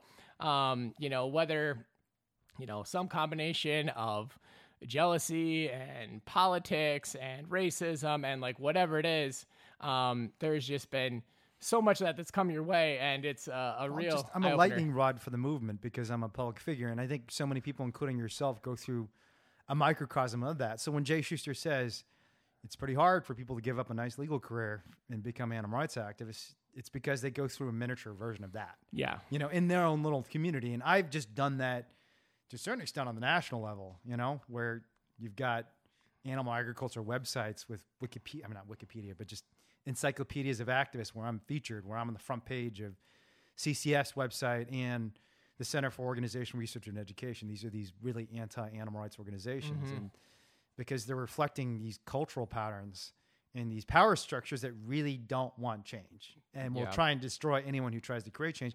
But, one of the things I think people don't get is, and this is one of the reasons why I don't get mad when someone like, Richard Berman, who's the head of CCF, is literally trying to destroy my life and put me in prison. Yeah. Because good friend. These things are systemic. And the reason I know they're systemic is because that same pattern replicates itself organically across the nation in low-level interactions. It happened with you when you're a kid in high school who's afraid to tell people you're vegetarian. Crystal's sitting next to me. Crystal, for those of you who don't know, is a veterinarian who's faced a massive amount of backlash in the veterinary industry, an industry where in theory they're supposed to be caring for animals, and merely for saying, I kind of think animals have rights. You might think a veterinarian would be able to say that, but actually no, you can't. Yeah. Because if you say an animal has rights as a veterinarian, suddenly you're calling out like 30% of your colleagues who work for the same industry. So and then a few months later, the industry is putting out all sorts of press releases saying nobody wants to get hired. Those press releases of saying Crystal's a terrorist. No, absolutely. And then the other press releases saying nobody wants to be a large animal vet anymore. What the heck's going on? No, absolutely. So, but the point I'm making is you could say this is because Richard Berman is distinctly evil, and I just don't think that's the case. Richard Berman is a product of the system that is trying to protect itself. And when we get mad at, and everybody has this experience when you're an animal rights activist, and frankly, as other activists too, whether you're an environmental activist, racial justice activist, you think, why don't they get it?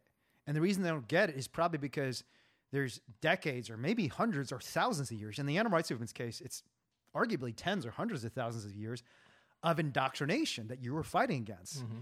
Imagine you have a community of people like the human species that for 250,000 years has been taught that it is our right to exterminate all the other living creatures. This is what we've been doing. And this is controversial, and a lot of people disagree with this. Mm-hmm. But it's my view that you look at all the continents of the world other than Africa, all the big animals are gone. It's because even before the inception of agriculture 10,000 years ago, we were hunting them all down and making them go extinct. Yeah. Right? And this isn't just me saying this, for the record. There's a lot of really compelling science. So, when people say it's capitalism that's the root of all animal exploitation, I say, no, go back 15, 20,000 years ago and ask the woolly mammoth, ask, the big cats, ask the dodo. I mean, the dodo was made extinct much more recently, but all these big animals that were like the largest animals in their ecosystem and came across this hairless ape that was very small and doesn't have claws. And they thought, no, you're not a problem. Except we were. We got these tools and we hunted them all down. And when you have tens of thousands of years of that experience where human beings go around killing everything, exterminating all these species, and it becomes a part of our culture and even our evolution. I actually think there's probably things, this is controversial too, there's some research suggesting that cruelty is actually in our genes. That there is a certain, there's definitely empathy. It's like there's this duality to the human consciousness where on the one hand, we have the ability to be compassionate. We have these big frontal lobes. The front of your brain has evolved to be able to imagine what it's like to be another human being or an animal. But we also have this appetite for violence. That's a little terrifying. Yeah. This is why people like watching MMA. This is like why people like doing jiu-jitsu. I said this probably. You leave Joe Rogan alone. Joe Rogan is an example of this. For those of you who don't know who Joe Rogan is, he's a big podcast host, and I feel like they know who Joe Rogan is. Okay, I honestly didn't know who Joe Rogan was that much until you introduced me to his podcast and were telling me all about him. But I think you might correct me. The two people at the table, I think about 50% of his podcasts are MMA podcasts. Is that right? Is it 50%? I think in the past maybe more so, but no, lately he's a big deal now. He does lots of other interesting stuff. Like I was just listening to a podcast where he has an evolutionary biologist on, another podcast where he had an expert on aging, but he's like a martial artist I think he became famous. That's his personal. Yeah. And I think he became famous because he's an MMA commentator. Isn't that that's why he's famous, because the UFC got big and he got big too. Also on Fear Factor, I think. Okay. Yeah, he was. But he wasn't that big before MMA. No. Yeah, I think MMA is part of what got him big, because MMA is huge now. It's like bigger than boxing. And like Conor McGregor, I know who Conor McGregor is. I don't watch anything, and I don't even have a TV. And it's just, I have a TV, I just don't watch TV, and I know who Conor McGregor is. So, but that there's a reason for that, because there's this appetite for violence that human beings have.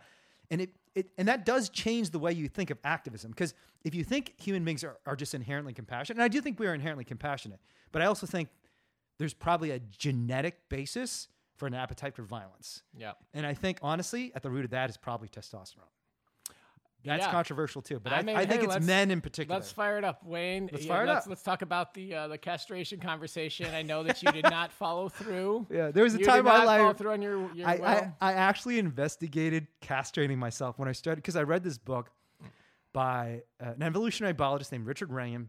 Amazing guy, really smart dude who's researched primates. He wrote this book called Demonic Males about how. So, for example, most people don't know this. Did you know orangutans? Basically, I think it's like 50% of all pregnancy is due to rape. And there's basically two evolutionary models for orangutans. There's the big, strong orangutan that dominates a territory and has like a harem, a bunch of female orangutans that he controls. And then there are these like smaller, more agile orangutans, and what they've been selected to do is their genes for thousands of years have been developed to the point that they're basically quick rapists.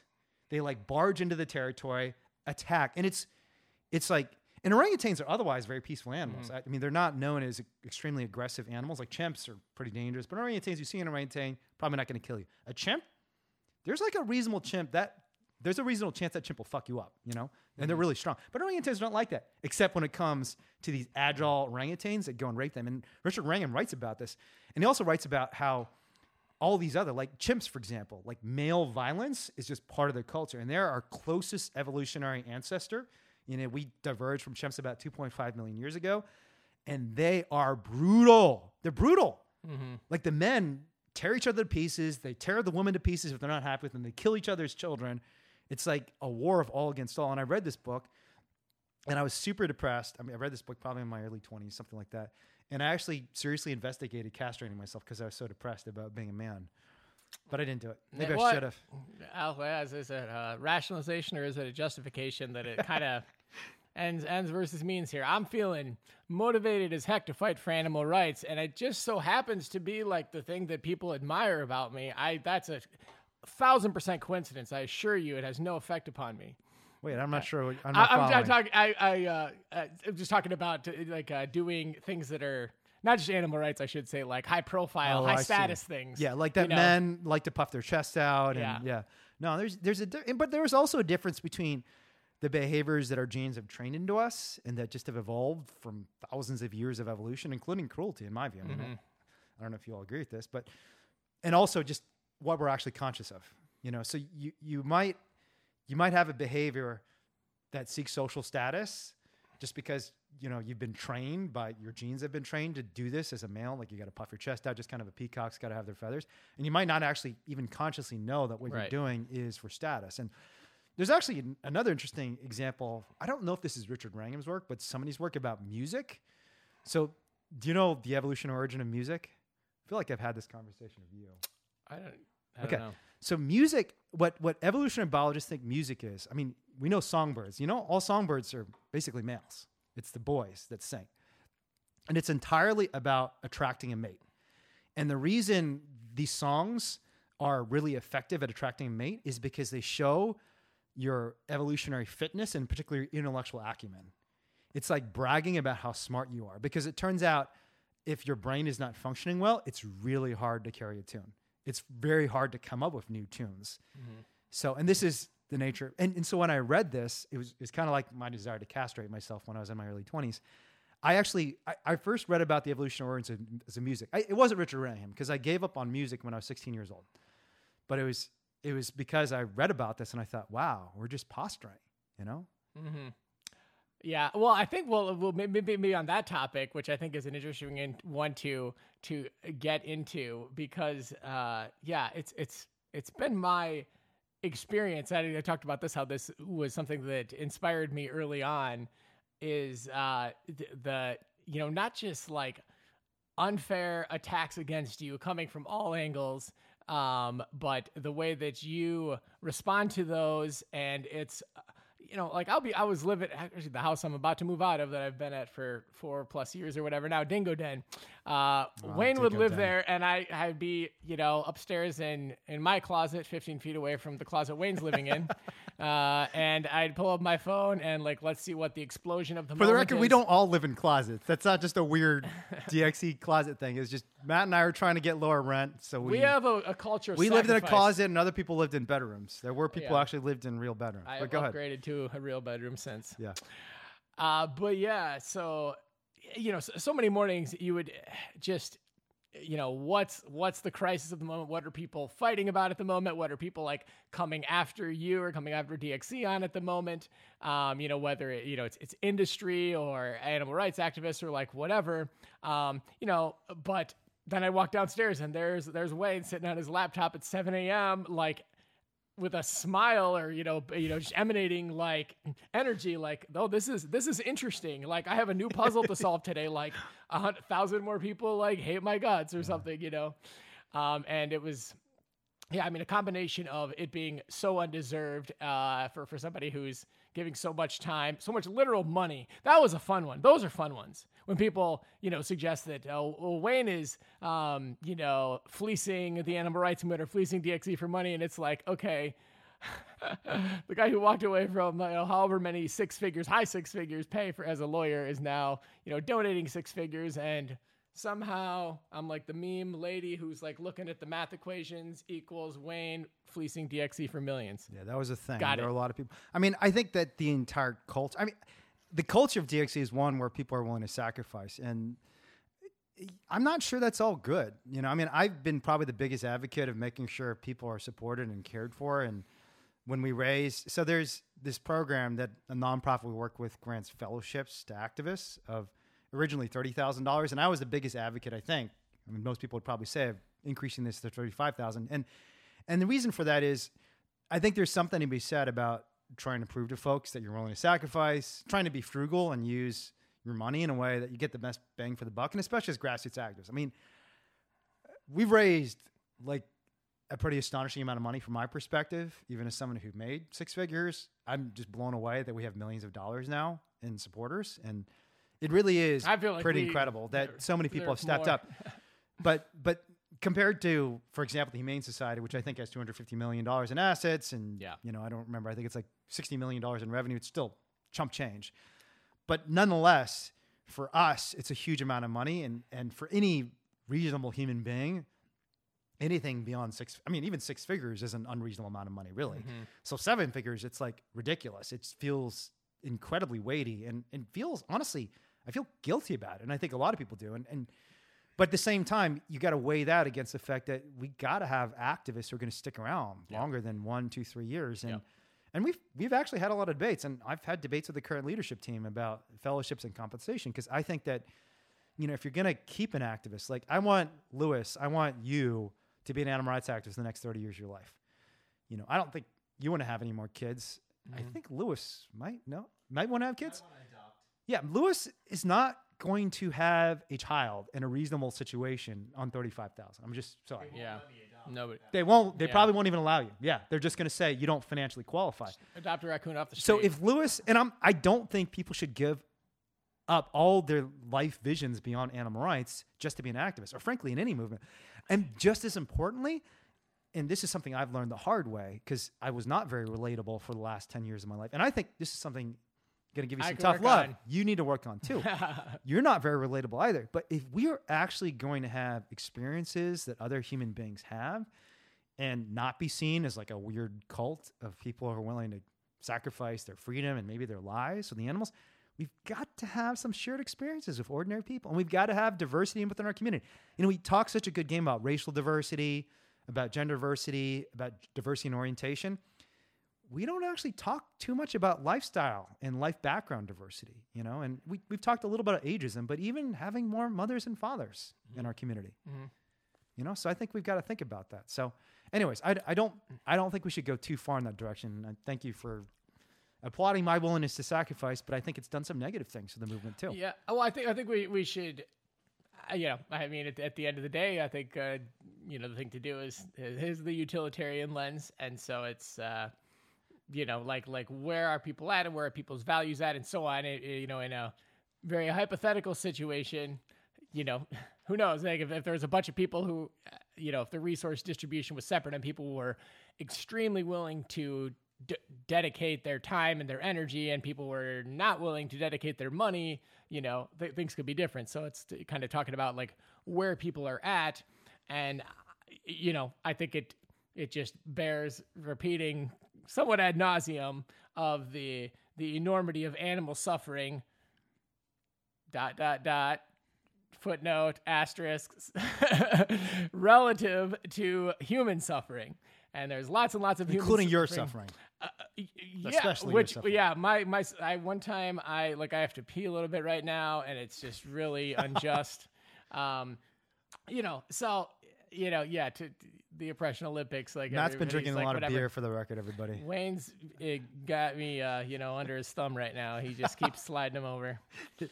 But yeah. So I mean, and that's so it rubs people the wrong way sometimes. And I think, if my calculation is wrong, then we bring that up. But if my calculation is not wrong, then I think that it is what it is. That the number of animals that are being subjected to what they're subjected to is just unfathomably huge, and racism is totally legit and evil, or it's totally real and evil, and sexism is totally real and evil.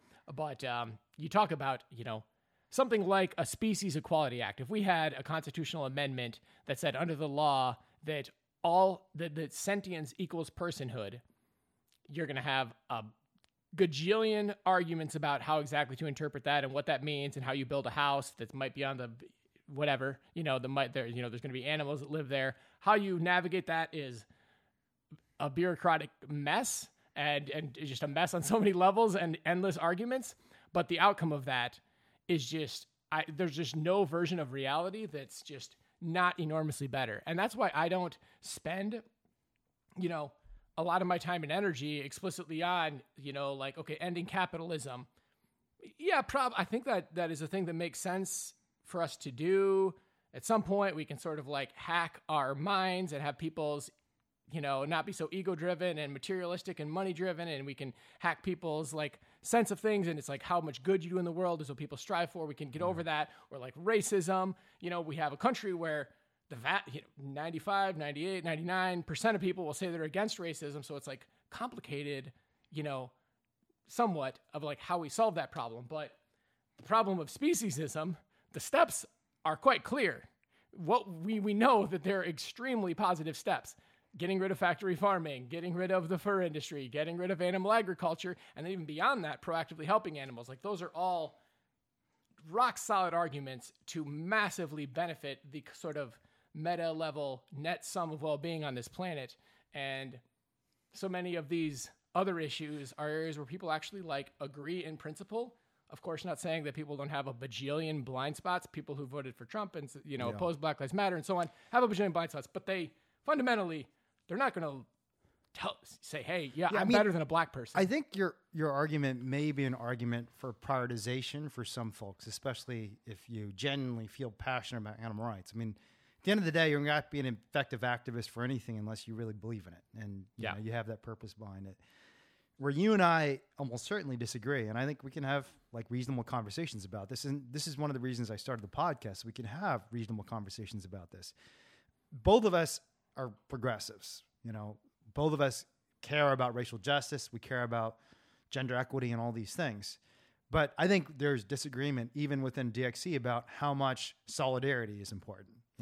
So, in solidarity, meaning not just saying, yes, I agree with anti-racism, but how much we should be directly involved in, for example, fighting for racial justice. And even, I've told you that I'd like to do more racial justice work, and, you've tried to argue me out of it and say, and tactically, but tactically, but I understand your perspective on this is not just about animals or about human beings. It's just about what's best for either of them. I mean, you're not going to be able to do a good job on racial justice, for example, if you don't know anything about it. You're coming in there as an amateur. And it is true that the last 20 years of my life, I've developed expertise as an animal rights activist, and I don't know as much about racial justice, although I have done stuff. And the first movements I was a part of, the first campaigns I was a part of, were movements against racial injustice, capital punishment in Illinois. We succeeded that campaign. I mean, I had an infinitesimally small role in that in Illinois. I mean, I was a very green activist in the late 1990s, but I was part of it. But I think it's hard to have those conversations right now because even some of the things you're saying a little bit tipsy, I'm thinking to myself, honestly, I'm just thinking to myself, I'm cringing a little bit and saying, if someone takes this the wrong way, interprets this the wrong way, they're going to say, Matt's racist. I'm cringing as well. And look, the reality is, and again, Matt and I may disagree about this. I think everybody's racist to some degree. It's just about it's about how much we acknowledge it. And I don't want to get too much into critical theory and all the debates about that, but this is one of the hypotheses of critical theory, that because like systems are racist and structures are racist. If we're part of the system, all of us are racist, and it's important for us to acknowledge it. And I'm kind of sympathetic to that. Oh, I'm and we're species. Yeah, we're all, Yeah, we are. We thinking about the animals that we're, used to live on the ground we're standing on right now. Sure. But then the question is, how do we effectively overcome tactically, that? Strategically. And right now, I think we're living in a place where it's hard to even have that strategic conversation. Yeah. Because if you say, I actually would really love for us to be able to fight racism, sexism, homophobia, and speciesism. And I think the most effective way for that is just comparative expertise, which I think is your view. It's going to be interpreted a certain way. And to the extent you have some sort of genuine racial prejudice, which again, I think all of us do, it's going to be hard for you to actually process that in an environment where the moment you express it or even a hint of it, you're going to be punished. Yeah. Totally. I mean, tactically, it's an open conversation and a vibrant one right now within DXE that, I don't know really tactically.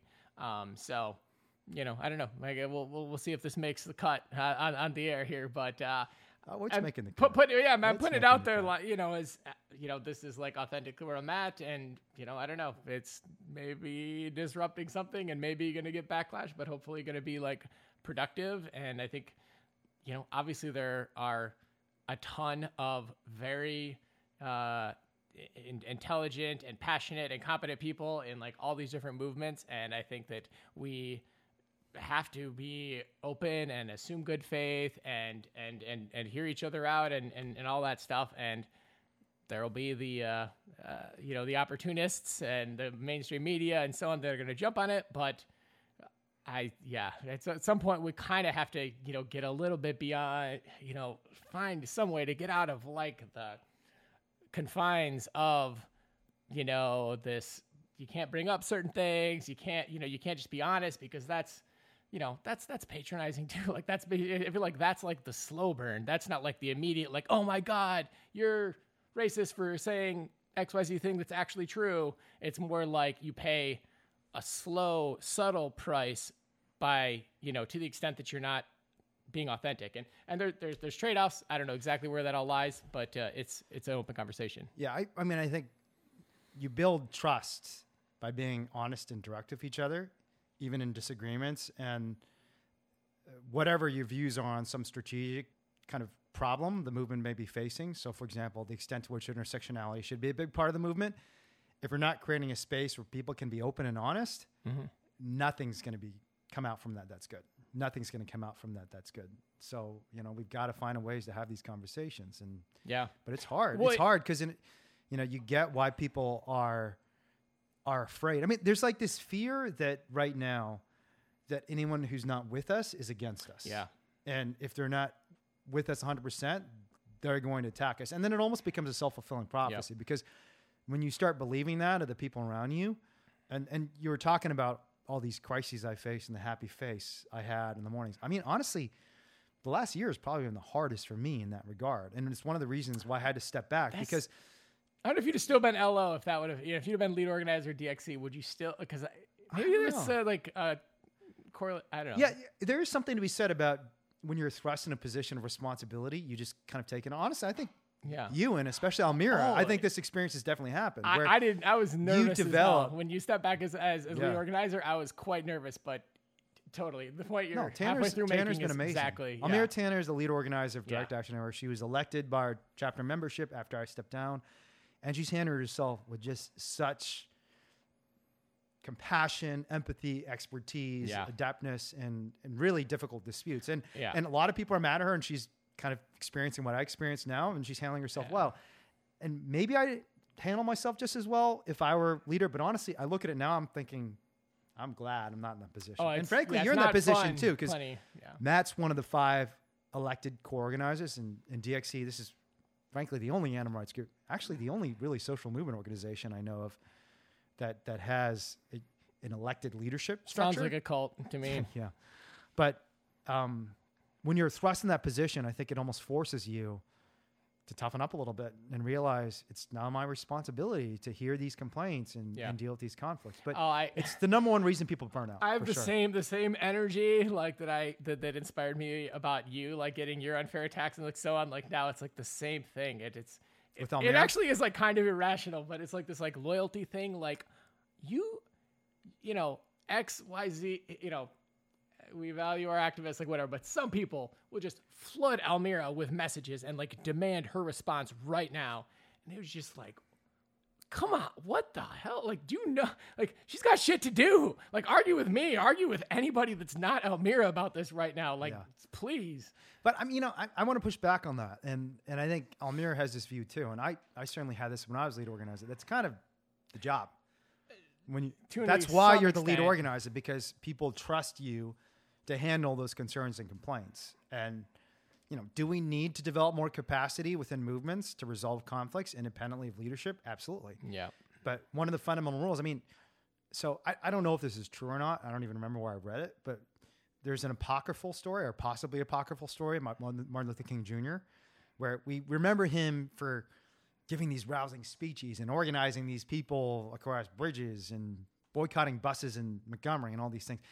And I think this is true, and I think I've heard this from many other social movement leaders, that he said he spent about 80% of his time on infighting and about 20% on actual direct action and changing the powerful institutions. Because to get to the point where you're able to have the power that you can take down these massive systems that, you know, in the case of speciesism, again, I think it's probably tens, hundreds of thousands of years, you got to get people working together. And you do that by showing you're able to negotiate these very difficult situations. And so it's a skill set a movement's got to develop. And I told Almira, and we actually have a training about this, where we basically say one of the points of the training, a leadership training, is you're a babysitter and be proud of that. You know? And it makes sense to me, because when you think about babysitters, I mean, we laugh about it, but like babies are the most treasured members of families, right? We love them immensely. I mean, I have 2 nieces. When they're babies, we protected them. We thought, like, you would not trust your baby. They don't talk logic for shit. They don't talk logic. But you don't just trust anybody with your baby, right? Your baby is given to someone like who's a family member, who you know is going to care for them well. And so being a babysitter is actually a high trust position. You give it to someone you really believe in their intentions and their character. You don't just give it to a stranger. You don't even really give it to a family member who's a little bit off, you know? Like, you give it to someone you really trust. And similarly, when you're a leader in a movement or a leader in any organization, own the fact that you're a babysitter and understand that is an honorable position. And understand that when someone comes to you with a complaint or concern, that is because they trust you. Right. And so you should honor that, you know, and say, thank you for sharing this with me. Yeah. And I'm going to do my best to try and work this out. You can't solve every problem, but you can try, and you can honor the position. Something. Yeah. So I mean, I think people should feel free to bring concerns up, and I think our leadership team should honor the fact that people trust you enough that they want to bring these things up. But it's hard. Yeah, that makes sense. I'm not going to lie and say that it's not one of the reasons I step back. And 100% is one of the reasons I step back. Because it's a lot. It's a lot. I've seen it plenty, basically firsthand. Yeah, how that comes through. Yeah, and I think the biggest difference between people's perception of what it's like to be an activist, especially an activist leader, and what it is actually like to be an activist or an activist leader is this: that you see the public-facing work, you think our fight is primarily with animal agriculture, with powerful government figures, Chris Christie, you know, the CEO of Smithfield, prosecutors that are coming after us. Yeah. But honestly, our biggest struggle is with our internal demons. Exactly. It's the demons within that are the most deadly. Yeah, so we talked quite a bit about, you know, how you get involved, and we talked about kind of your evolution into becoming an animal rights activist and some of your initial experiences as a DXE activist. But what you're doing now is very different than what you did when you first started as a DXE activist. In many ways, you're facing even bigger challenges, because the challenge now for you as kind of the press coordinator for DXE is not just getting media attention, but shaping it, right? And so, I mean, I would say, I don't know if you think this is the case, I would say your biggest success is, you know, this incredible investigation of ventilation shutdown that we referenced previously. I mean, would you agree with that? That's your single biggest. Yeah, I think it's hard to argue with that. Yeah. Which, I mean, it got national media attention. Everybody in the animal rights movement was talking about it. And it really leapt on an issue that was just a really important conversation across the nation about how fragile our food system is. And a lot of the conversation in the media outside of animal rights was just about, oh my God, can you believe that it'd be that easy for our entire meat system to shut down? And how it's basically like death for all of us if such a thing were to happen. I mean, unfathomable. Yeah, all the people who are just I remember I went to Costco around the time when the pandemic hit, and all the meat section is just all gone, and they usually had, you can buy one of them. So there's this rationing process. I remember seeing people just like staring at the meat counter, and they look like ghosts. They look like, and I'm like, dude, I'm so sorry. If you just like Beyond Burgers, there's plenty of them on the other side of the store. Yeah. But people were so upset. And what you all did was you interjected a different aspect of that conversation that was really important and for people to understand, because the crisis in the context of the shutdown of the slaughterhouses was, frankly, first and foremost, not what was happening to human beings, because we all survived. If you had to eat some beans or eat a plant burger instead of a meat burger, no human being is going to be adversely affected. Frankly, they might have benefited from it. They got a little healthier. But what was happening to the animals was terrifying. Yeah, I mean. So tell me more about how this all unfolded. Like, tell us about how you got interested in ventilation shutdown, and frankly, how you thought about getting involved in media work and shaping the conversation around this the way you did. Well, yeah. So I have been the press coordinator for DXC for over 3 years. So that predates, all this by a good bit. And in addition to kind of the formal press role of sending out press releases and talking to journalists and all that sort of thing, as is the case often in DXC, because people are very passionate and are, it's certainly not this climate where you're just laser focused on sort of going through the motions of your job, but you are very much concerned about the organization as a whole and the movement as a whole, which is just across DXC's culture and is a wonderful thing. So basically, pandemic happening, and the press is even less interested in animal rights issues than usual because there's a global pandemic happening. And so I ended up kind of doing some other stuff. And actually, I'll just back up slightly. Before the pandemic was really a huge thing in the United States, in January of 2020 was when DXC released this investigation that I led of the quote unquote pork farm owned by Iowa State Senator Ken Rosenboom, who is this very loud and proud advocate of these ag laws that Iowa has now passed a total of 4 of, one of which I'm being currently charged under. So the senator, who's basically the face of animal agriculture and these ag laws that are frankly unconstitutional, have been ruled as such in many states, that including in Iowa, including in the Iowa, law that Ken Rosenboom passed was struck down a couple years ago. Yeah, and then I will pass a slightly different version, just like immediately, and long, they're all. Well, you actually went into his tied farm. So I went into his farm, and these ag laws prohibit photography and videography inside of agricultural facilities, and so we kind of did the opposite of what a lot of activists do, and the opposite of what the intended effect of these laws are, which is intimidation. And we went, not only did we go in and expose animal agriculture facilities, and we document inside of these facilities, we went right to the heart of it, to the state senator behind it, and exposed what was happening in there. And I mean, on one hand, probably an above average pig farm. And it's not saying much. Which is not saying much, yeah. And when I say above average pig farm, in terms of animal welfare, we're talking animals with their insides hanging out, anal and vaginal prolapses that are just left untreated, dead animals laying around. Explain what an anal or vaginal prolapse is because I think people should know. And this is very common. I've seen many of them too. Yes, I've seen many other contexts too. So, it's a basically your insides are coming out of your body, and it's caused by poor conditions and diarrhea. And I don't even remember what all the circumstances are, but it's a really filthy, crowded, disgusting environment where all sorts of diseases can breed, including being ideal breeding grounds for future pandemics, which didn't seem like such a relevant thing at the time of this investigation. Seemed plenty relevant in general, but before COVID really hit. So he exposed that farm, and that was January of 2020 when that investigation came out. Got a lot of good media attention. It was a pretty successful release, all in all. And then, a few months later, we get this email from this whistleblower we can now publicly name Lucas Walker, amazing guy, as you'll hear, I guess, with the story, who was a truck driver for Iowa Select Farms, which is Iowa's largest pork producer and somewhere between the 4th and 8th largest pork producer in the country.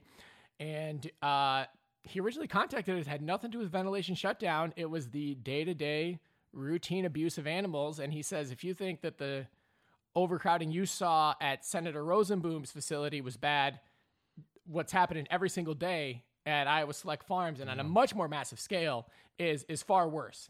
So that's where that conversation started. So it wasn't. And this email just came out of the blue, right? I don't even remember the exact context. Well, he contacted us. He was like, hey, I can get you the trucking records and the shipment records and whatever. And then I call you up and you're like, okay, sounds like a setup, sounds like a computer hacking setup here. Yeah. Because he's like, so we proceeded with caution. Do you have a Nigerian prince who's going to help you get wealthy too? I mean, it's just because it did sound like one of those scams on the internet when you first reach out to. I don't know if I ever saw the initial communications, though, to be honest. I'm not sure. But anyways, go ahead. Continue your story. We proceeded cautiously, and so did he. Actually, he was using a fake name, which is pretty understandable from his perspective. Not exactly knowing what to expect with us, and just a cold reach out.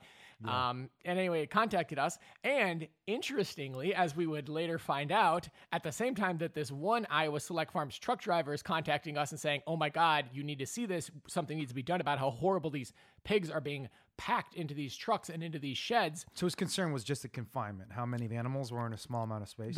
That was the main thing. I mean, he's talked about rampant disease and mistreatment, but the crowding was the thing that he contrasted with what made headlines at this one, small farm, Senator Rosenboom. But at the same time he was doing that, ISF as a company, well, we weren't able to look outside all their farms, but we randomly happened to pop into a facility which resulted in my felony charge and my ag charge. In that facility at the same time, Iowa Select Farms is feeling the very opposite of Lucas Walker, who wants to tell us all about things. And they put up this flyer in one facility that we know of, likely many, many, many more.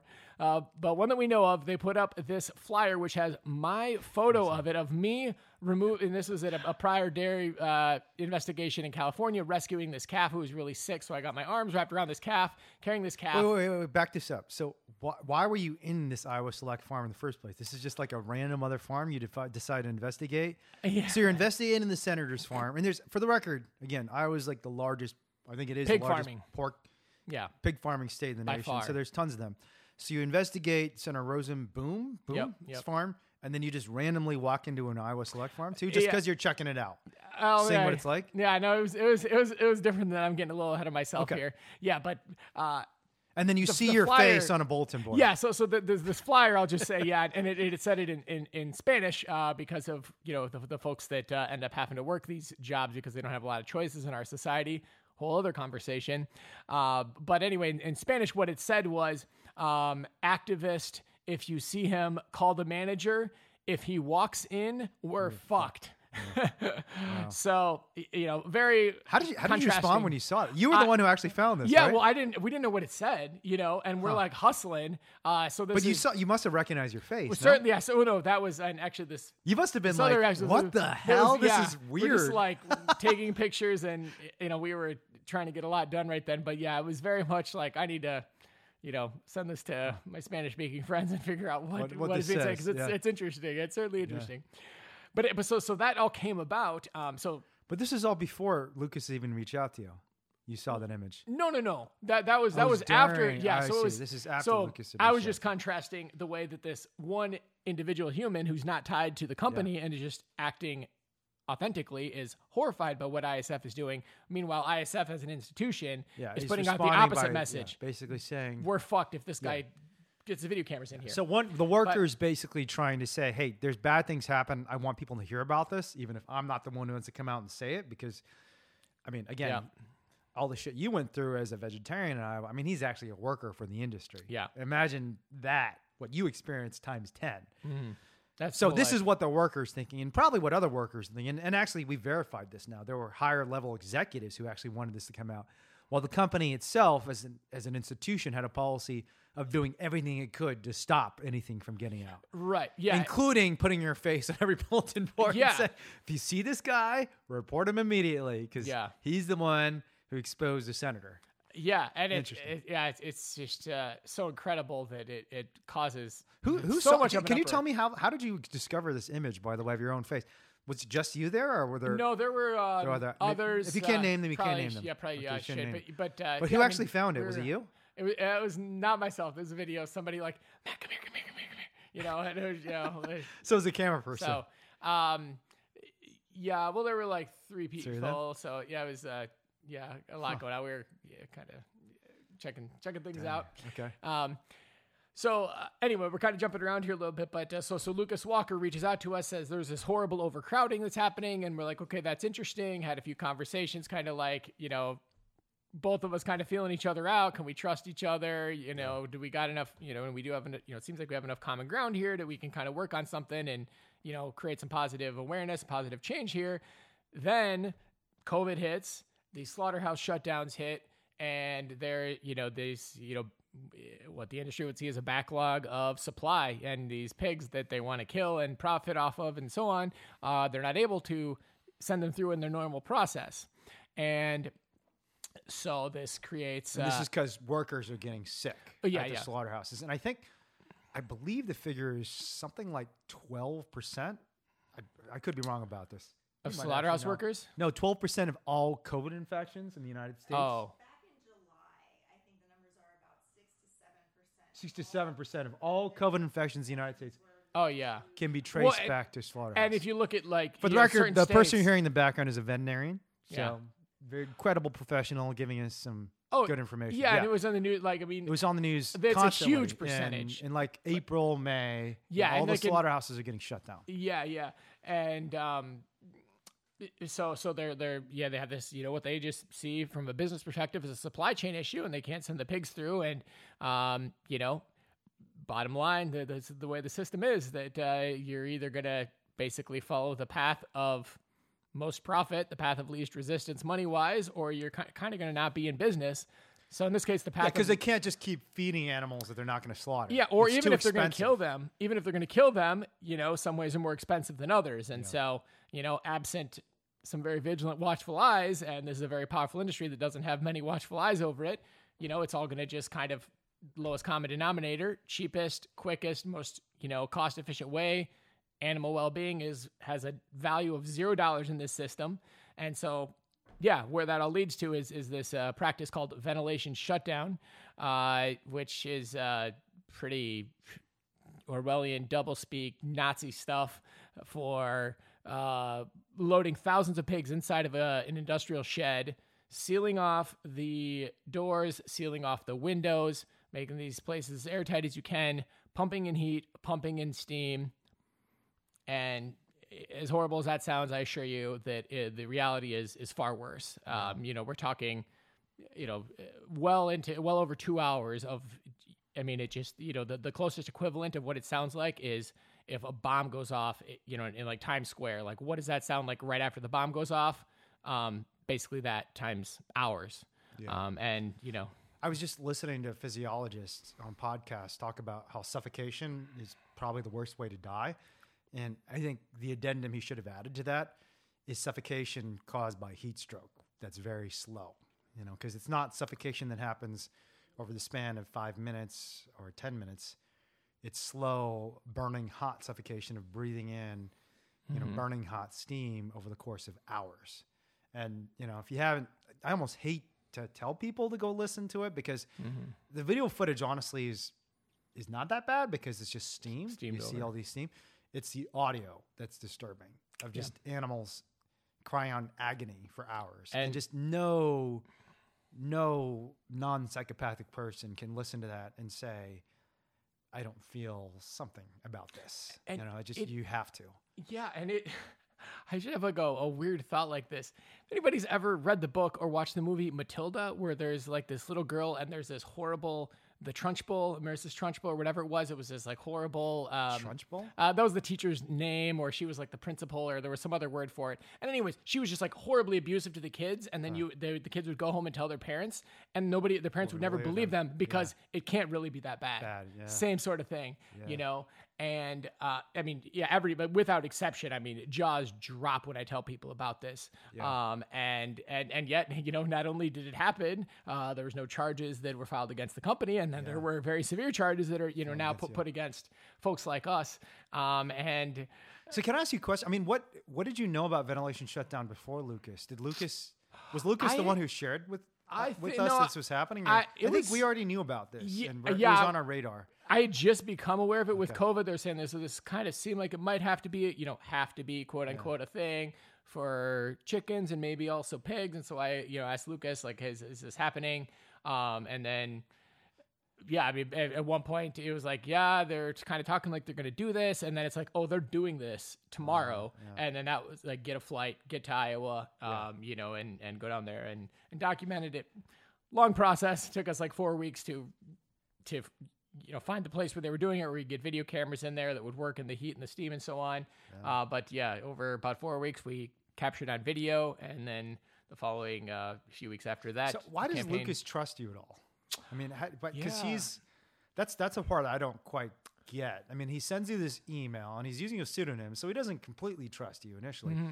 Yeah, and we're using his real name now because he was actually in an article by The Intercept where the FBI ultimately went after him. Yeah. And even though he did nothing illegal, other than just share information, which there's nothing illegal. I mean, that's the First Amendment, right? Mm-hmm. We can talk to each other and give information to each other, and especially about wrongdoing by a company. I mean, why wouldn't you be able to do this? But what is it? I mean, tell me more about your initial conversations with him. Did you have a phone call with him? We had plenty of phone calls, and I think it was a lot. Like, what was the first phone call like? I'm just really curious. I'm trying to imagine what this is like. I mean, we might have a video of it somewhere. I don't know. I don't know. Probably not, because I just thought it was very likely fake, so I wouldn't have even recorded it. But Rick Justin was the pseudonym. So Rick Justin. Yeah. So I talked, that's a great talking pseudonym. to him, be like, oh, okay, that's, and for and the you record, call him Rick at the time. Oh, for like a month, hey, Rick, for like a full month, and then but and for the record, I've had and a lot of people in DXC have had various outreach, emails of this sort. To employees, but people contacting us, absolutely, that are either fake or not that useful or exaggerated, and sometimes are useful, like this one. And so, and you always wonder if it's just someone who's disgruntled, an employee who's just mad at his boss for some reason. And so, go ahead. And I mean, plenty of that. And it really is a process of basically, making friends. And I felt the boycott veganism energy. If we want to go down a whole other human hole, but just relating to him and being so grateful to him for what he's doing and for his standing up for this. Can you explain what you meant by that? What do you mean by the boycott veganism energy? About? So the kind of so-called boycott veganism or post-veganism notion is to say that our focus shouldn't be on an individual kind of purity test, so to speak, of like, okay, there's this thing called veganism, which means like you don't directly consume products of animal harm, but there's obviously all sorts of other harm. There's pesticides and exploitative labor and so on. But we've made this, there's this implicit, very firm black and white distinction of the good people and the bad people, which just is not reflective of the harm that is caused. It's not reflective of people's hearts necessarily. It's a systemic harm. There's this bigger system at issue that all of us are part of in some way. Exactly. So doesn't make sense to say to someone just because they're not vegan, they don't have something to contribute to the animal rights movement. 100%. Yeah. And Lucas is absolutely a great example. Yeah. Of this. I mean, so he did this brave act and got a hold of us, and I expressed gratitude to him, and it was not The focus of our conversation is not what he's Can eating I ask when you he a goes question? home. Then did he know whether you were vegan or not? Was that like a subject of conversation initially? And was he concerned about the fact that you're part of an animal rights group? And Yeah. So at one point he asked me, he's like, so what are you all's thoughts on like, off-grid pig farming? And it was, here's the moment, it didn't feel like a big moment to him, but I was like, you got to like kind of say this in the right way and say it in an honest way. And it was like, it was like, yeah, I mean, it's not something that I support, and I also don't support a lot of the harm that goes into the food that I actively consume. And we have a world that's got all sorts of suffering and injustice and whatever, and we're all kind of making our way through it. And I think that what you are doing in terms of blowing the whistle on this is just on a whole other level than whatever conversation is happening about whatever you're eating. And so let's just focus on helping these animals. Interesting. And do you think that totally was important resonated. to him working with us?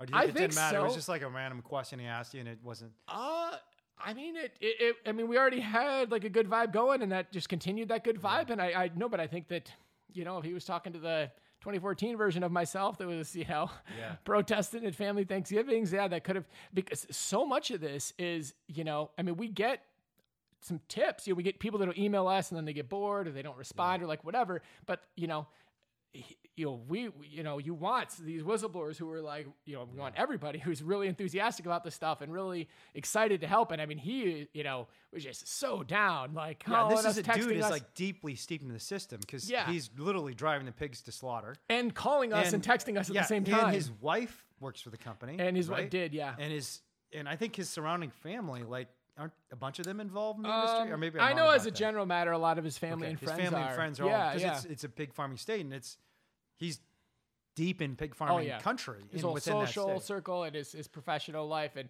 it's a big thing to take on. But yeah, so I mean, over time, just a lot of conversation and honest, just open dialogue, and it built up from there. But putting was in that there time, a moment where you started believing him and thinking this guy's legit? I mean, you say better than 50%. I was thinking that right because he was sending us like screenshots of like a truck driving log, and I didn't really know what it meant. I remember him being so helpful that I was skeptical. That's one of the reasons I was like, this guy's too good to be true. I've never actually met Lucas. I'd love to sit down and talk to him. Actually, maybe I'll have him on the podcast someday if he's willing to, because he seems like a fascinating guy. He and you both don't make any sense to me. I still don't really understand you either, Matt, to be honest, because I guess they're just human beings that are different for whatever reason and just are willing to do something very different than the people around you. But, I consider myself pretty independent minded. I didn't become vegetarian until I met a vegetarian. I just didn't, and the same thing with animal rights activism. I mean, everyone sees Wayne as, oh my God, he's so brave. Like, I was afraid to go to a protest when I started. I was an animal rights activist. It took me years to go to a protest. And I certainly didn't support direct action. And it wasn't until I met someone who actually spent time in prison, a good buddy of mine at the University of Chicago. And frankly, the only reason I was even willing to talk to him, his name is Josh Schwartz. He spent 1 year in prison as an animal rights activist. The only reason I was even willing to talk to him at the time was because I didn't know he had spent a year in prison until like 2 years after I got to know him.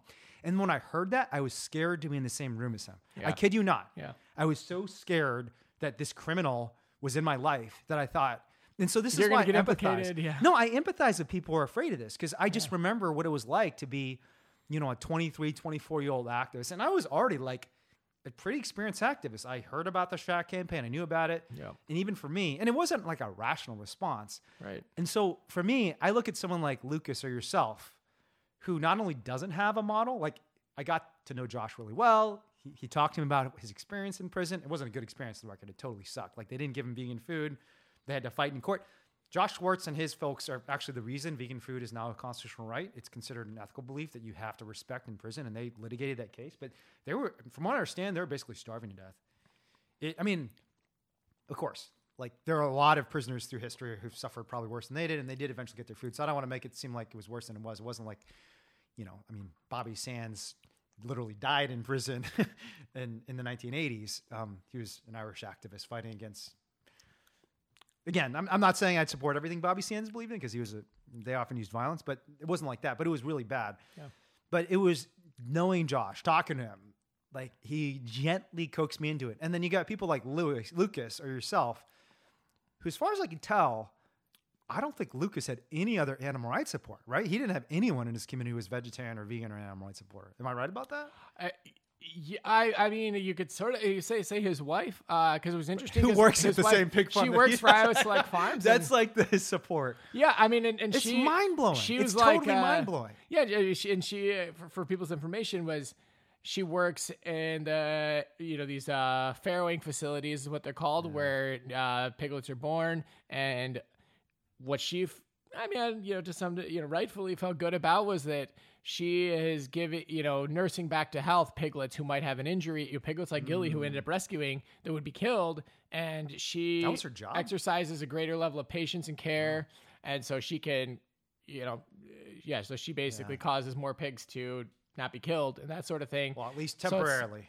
So I mean, it's, everybody's sort of like frame of reference is very different depending on their social circumstances. But that's kind of where she was coming from. And I don't know. It's I know that he when we started talking to Glenn, like he was really inspired literally by Edward Snowden. That whole situation was inspiring to him, and so that was a big boost for him when he's like, "Oh, we're talking to Glenn. Like that's how this is going to go down." Glenn Greenwald, the Pulitzer Prize-winning journalist who broke the Edward Snowden story. We mentioned him, I think, earlier in the podcast. But this is frankly one of the biggest stories of the last 50 years, where the U.S. government was spying on its own citizens. And the report you ultimately published was of Glenn Greenwald. But I mean, before you even get to Glenn Greenwald, you have to get to the point where he trusts you. And I imagine you didn't share with him Boycott Veganism as an article and say, "Don't worry, I'm not going to attack you or hate you," which is a good. But frankly, I think there's a good lesson for us all in that relationship, because a lot of modern, especially social media discourse, is you're on the wrong side of this issue, which honestly he was, and therefore you're my enemy. And you somehow managed to turn that into a positive relationship where you trusted each other. But my question for you is, you kind of explained to me the moment where you trusted him, which sounded like immediately. Because, you're more trusting in people maybe than I am. Yeah. What was the moment when he trusted you?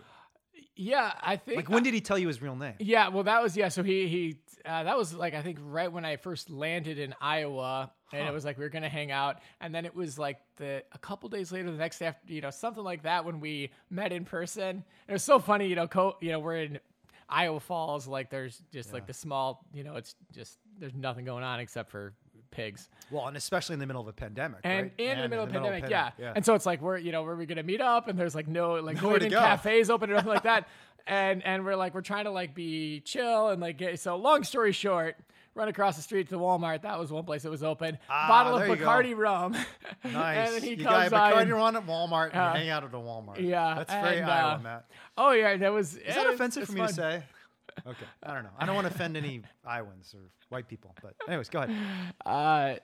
So you literally get a Bacardi from a Walmart and hang out outside of the Walmart. And there's no at our hotel across the street there. I see. Okay. Yeah, which happened to be like 200 feet away from the ISF office. So all sorts of fun and interesting entanglements. Oh yeah, we're hanging out, and I think it was just a fun bonding experience. That's like, okay, you kind of get past like all this like weirdness and like whatever's out there, and we're just human beings. And what did you talk about? What was the first thing you said to him? Just, "Hey, I'm Matt Johnson. It was. I want to take your company down." We had some other people there that were on the periphery. Curtis was like his best buddy for a while there. Curtis, awesome. He was out there in Iowa. Curtis is a personable guy. I can see that. Oh yeah, Curtis is a good dude. It was some bonding happening. And a few other people. So I felt like from that moment, like we like felt really solid about stuff, and he was just. Did you talk about the issues, or were you just talking about football and basketball and drinking rum? Well, I mean, we talked about like the work that we're focused on. Okay. It wasn't deep animal rights philosophy type stuff. It was like, okay, like let's get this, and he's got these people who are telling him this information, and where he, that's sort of, just procedural execution of the mission. And then other than that, it was kind of a little bit of everything, which was about the right mix, I think.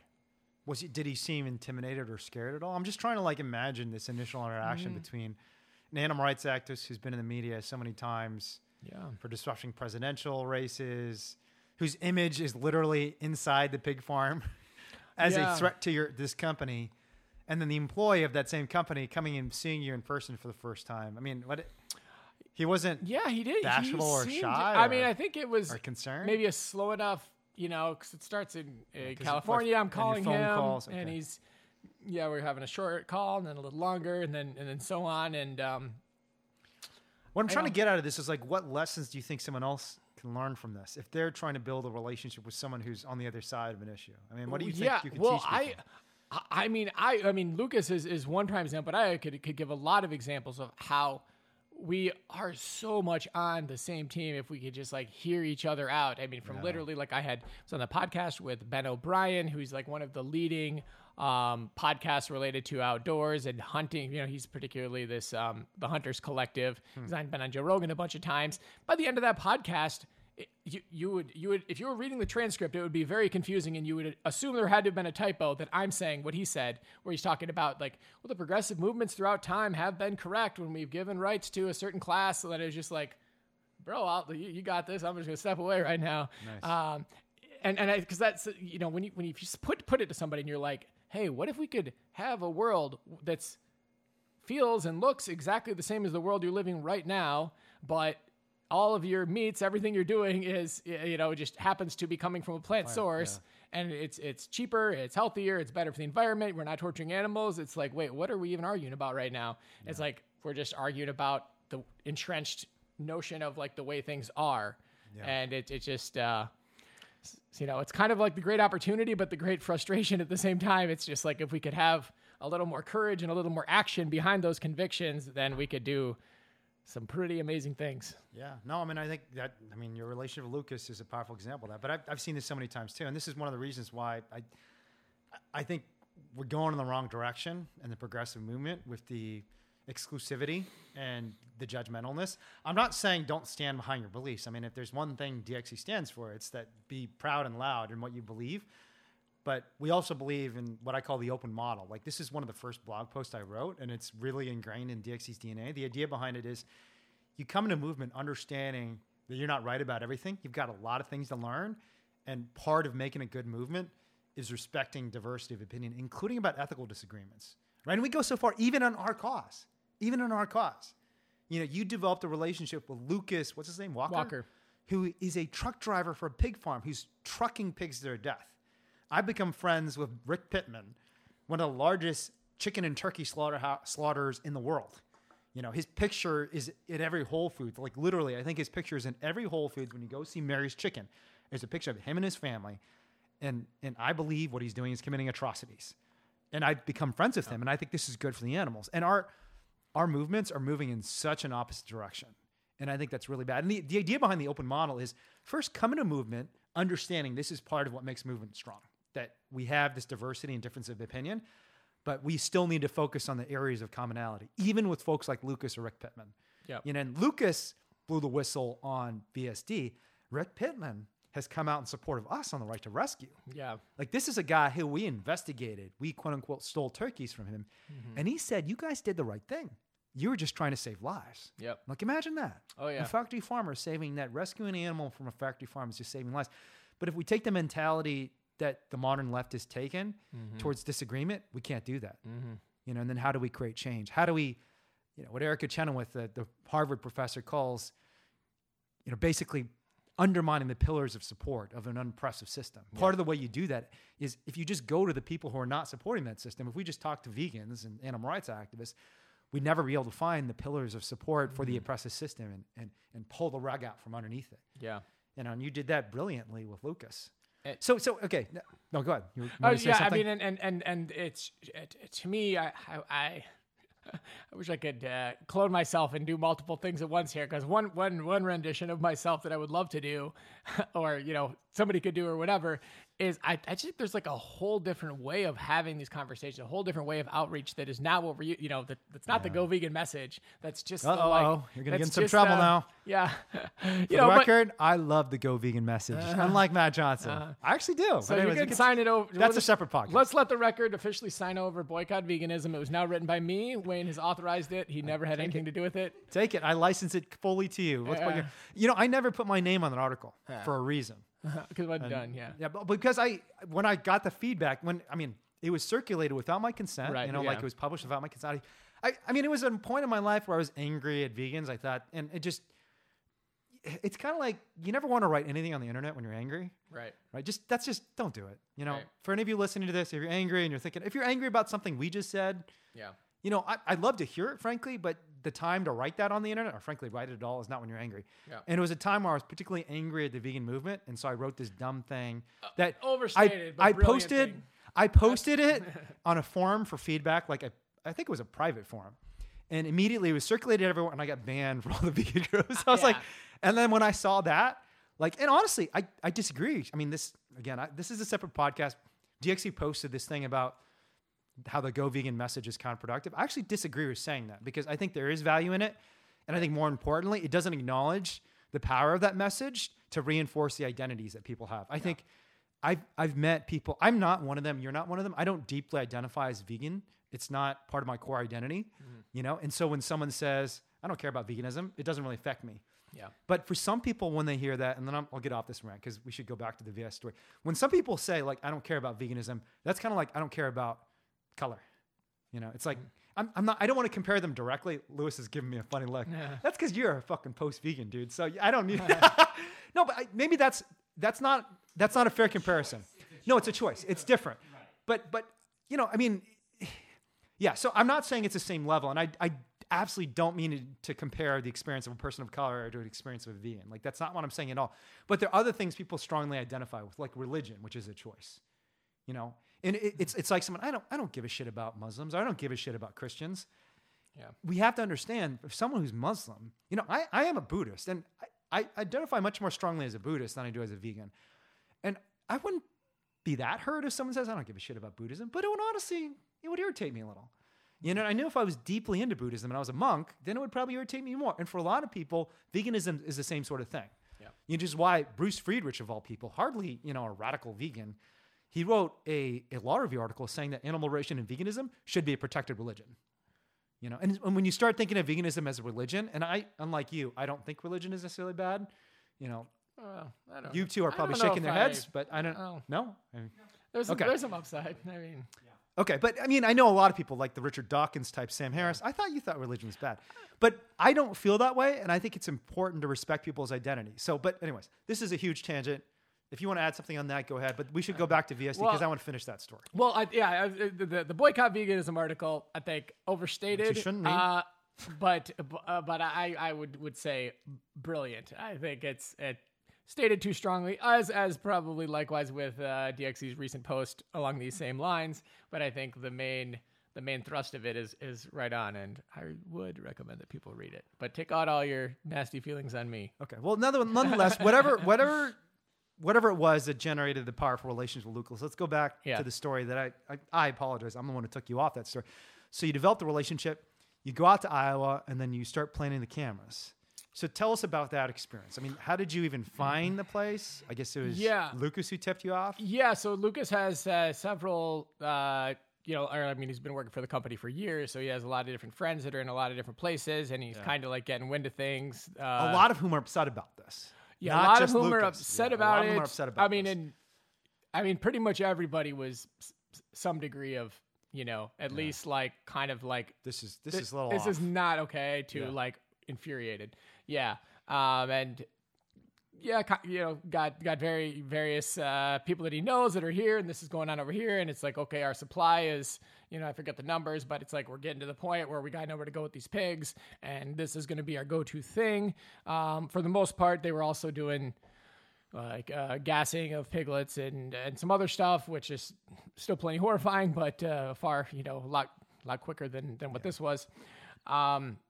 So, he's passing along that information. And like I said, he gave us at one point, it was like, hey, this is happening tomorrow. So we buy the flights, myself and Kesia, my girlfriend at the time, get on the flight that next day, flying to Minneapolis. I have my brother-in-law pick us up, and it is beeline as fast as we can.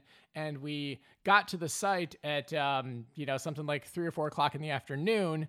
And this was actually after their second attempt at VSD. So... Why do you say attempt? Listener discretion advised here. Let's see on that one. The prior day, they had went to do VSD, but and they had the state inspector and the state vet or something like that on hand because this is like kind of not that much of a tested out thing. We, whatever, haven't had a lot of these circumstances in the US or for whatever reason, they just haven't really tested it. So they're trying to like figure it out. So first go around, they did the VSD process as I described, minus pumping in steam. So they sealed off the facility. They put like insulation over the air vents. They close the doors, like the whole thing, and they pump in heat as hot as they can get it. Wow. So it's like over 120 degrees. Good and God. and it's for hours all day long. None of the pigs die. So then they're just in agony for hours all and day. hours and hours. And then the following day, then they did it again, like better, where they tried to pump in steam, but they didn't quite have it like totally figured out or whatever. And this was the day when we're flying over. This is all happening, and we're driving down to where it's at. And how do you know this is what happened the first day? Lucas told he you. knew. Yeah, because he knew people that were doing the equipment that were. Were the people upset who were doing it? I mean, were they feeling it? I mean, how you're just describing? They were not like feeling it at that level of like whistleblower level. They were uncomfortable with it, but they were just. They're just trying to do their job. Talking and stuff, yeah. The root of so many evils. So we come down, so we're coming down, and so they did the heat, and then they did the steam this second time after all these pigs were in there the day before, and just heat, but not to the point of dying. And they're pumping in steam, but they don't have it as efficiently done as they later would when they retrofitted barns specifically for this purpose. Yeah. And so these pigs are, what we ended up getting on audio and video was several hours for these pigs to die. Well, whatever this was, we didn't get on video and audio, but we know that it was far less effective. And we know that not only because it was their second test, but because after we came down, we put a drone in the air, we got video of them dragging these pigs out of this facility with chains and loading them into these trailers. And then, they didn't, they had no clue that we were around at this point. That following night, we came back to that facility and we went inside of there, and you just see all over the place blood splatters all over the concrete ground. Wow. And the reason there are the blood splatters is because these pigs didn't die. And they go around, what they do after the fact is they take a bolt gun and smash them in the head of just the layers of horror. Those are the ones that they knew were dead. But some of the pigs are going to be conscious and not going to be even visibly so, and so we see blood splatters all over the place, and we documented that, and bone fragments. Just to finish the thought, I think we were saying is that there are animals that are buried alive too. Oh yeah, so yeah, Very that's likely. what that would lead you to is animals that they get dragged out of this facility, with a chain attached to their legs. So I mean, imagine an animal still alive, like dragged out, scooped up with a fork truck, dumped into a giant semi-truck trailer, and then pigs just piled on top, up to the top. Mm-hmm. And in a landfill, probably? And then did you see where they eventually went? Eventually, I mean, we were aware of a few different places and separately got video of that. And it's just, I mean, this is just like sort of scratching the surface of all sorts of horribleness we got on them. I mean, and it just defies belief. It's just like being in like the Twilight Zone when you tell people about everything that happened with VSD. I mean, separately, fast forward down the road, this is when they were trying to get him to flip and having this FBI agent talk to him. He happened to be sitting in the room at the moment when ISF's chief operating officer. Wait, just clarify what you mean by that. So how did they? Oh, sorry. So they suspect that he's involved. Well, no, with the animal rights activists at this point, because this is after a report happens. Sorry. Okay, so you're fast forwarding a little bit, and then the FBI goes after him basically because they think he's probably the source because the initial reports were anonymous. Right. So quickly, my quick point I was getting at was to say that like there's even so much horribleness that we later have found out since then beyond the initial horribleness of 15,000 pigs dying inside of a shed where the temperature gauge stopped working. So just like at a random moment, 15,000 pigs died, and they're firing employees who simply disagreed with this practice. And then the FBI is getting involved, not to investigate the animal cruelty, but to find out who leaked it. And to try to get Lucas to sell us drugs. Yeah. So they can basically entrap you. Yeah.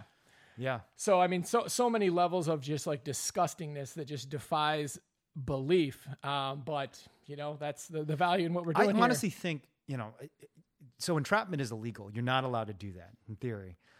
We might actually, I mean, as a lawyer, I could tell you, and it might be worth investigating that further to see what they were actually up to. And I think maybe I shouldn't even talk about this, but, you know, I'm sure they're thinking that we're thinking about this. But yeah. One of the most effective tools we've used over the last couple of years is Freedom of Information Act requests, because we can go and find out what the government, and it's really important. Just as it's important for us to see what these industries are doing, it's really important to see what our government is doing, because so often, as in this case, the government is in cahoots with the industry.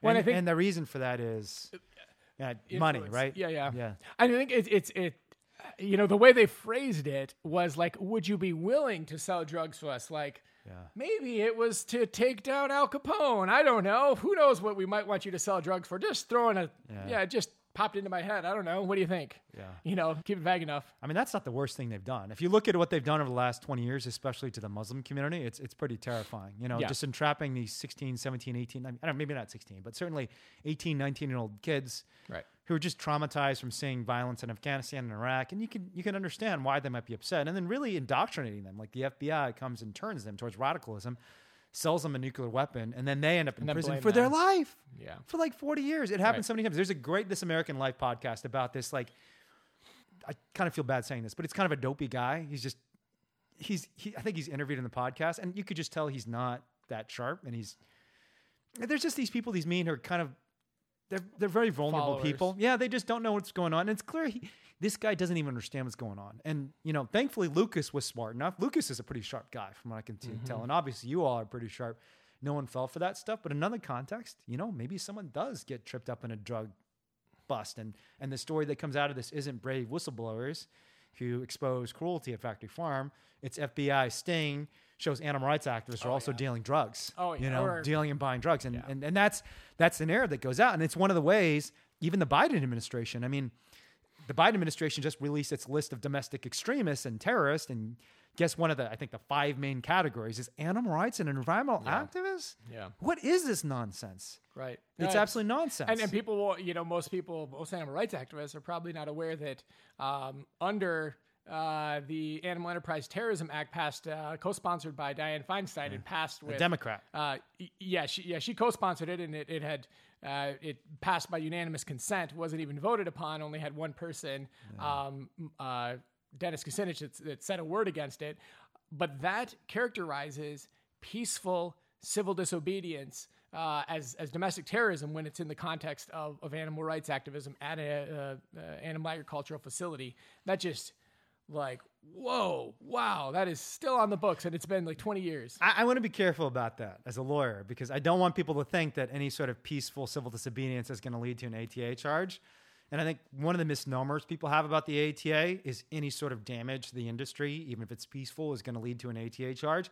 There's good precedent now, and in fact, it's from California, because there are these activists in Santa Cruz who are charging the ATA. It was called the ATA 4, and their case was dismissed, and the federal court ruled that there are basically 2 ways you can be charged under the ATA, the Animal Enterprise Terrorism Act. I'm not saying I think this makes the ATA a good law. It's still a terrible law. I just don't want people to think they're going to be charged under it under circumstances where they very likely will not be charged under it. And the 2 circumstances where you can be charged under the ATA are when you make threats of violence against an individual, like threats of violence, right? Or acts of violence against an individual, or second, actual physical property destruction. Right? So if you break something, then you can be charged. And we can argue about whether that's terrorism. I personally don't think it is. But if you're not doing one of those 2 things and you're doing peaceful civil disobedience, I just don't want someone to listen to this podcast and think, I'm going to go do a vigil or a sit-in at a factory farm and suddenly I'm a terrorist. Well, they might call you a terrorist, but it's going to be very hard for them to charge you under the ATA. Yeah. But your general point about the ATA being an example of threat amplification and threat inflation, of them massively exaggerating the threat of animal rights activists, is sound. Yeah. So, okay. So, and this is a good way to segue into what happens. So you get this footage, you get this video footage and these audio recordings, and you send this to Glenn Greenwald, who we've gotten to know pretty well. Interesting guy, really fascinating guy. But tell me, I actually was not that involved in the deliberations. Did Glenn just instantly say, "I'm in"? You know, I want to tell this story. Fairly quickly. It was with so Leighton Woodhouse is also a longtime journalist with The Intercept and Amazing dude. documentarian. Amazing, super smart guy. Yeah, really, really smart. Good friend of mine by now and yours, and he's a DXC SFA chapter member and still kind of doing so he's been extremely valuable in this way, and the email, the pitch would have went out to Glenn at some point, but having Leighton right there facilitating things, that made things real slick, and Glenn was pretty interested right from the get-go, and it was just a matter of like, okay, we think we're going to get this. We think it's going to happen, and it was just a matter of timing and figuring out our tech and getting people in the right place at the right time, and eventually we did. And so what's the reaction after this story gets published? How do people respond? Yeah, I think to the extent that people heard it, it was just nearly unanimously horrified, which is great, of course, and to be expected. And then people are doubly horrified when, less than 24 hours after Glenn's article publishes, I'm hauled off to jail. And then I spent 24 hours in jail, got kicked out of jail. Actually, I wouldn't pay their bond, but they didn't want me to stay anyways. And then that following night... Wait, you just glossed over a pretty important event of you going to jail very quickly. And I think it's more interesting than that. Yeah. So Glenn publishes the story. Yeah. And then immediately the sheriff reaches out to you, calls you? Yeah. So I got a phone call actually from the state, Iowa Department of Criminal Investigations. And this agent is talking to me and saying, hey, okay, you got this warrant out for felony burglary and for this electronic eavesdropping, planting hidden cameras, and for, they tried to put us under ag trespass, but they actually tried to charge us under an ag law that was struck down at the time, so that one didn't stick. So they literally tried to charge you with an unconstitutional law. I didn't actually know that. Yeah, that was Matthew Strugar. Because the ag gag law, which is a law that prohibits photography or video footage from animal agricultural facilities, had just been struck down by a federal court, and they try and charge you that. Yeah, exactly. And they've since passed more, so it's just like unstoppable force and an immovable object between the Constitution and the determination of the Iowa legislature to back up animal ag. So they call you up and they say there's a warrant out for you, and he says and you're still in Iowa at this point. Yeah, and I'm still in Iowa, and I'm I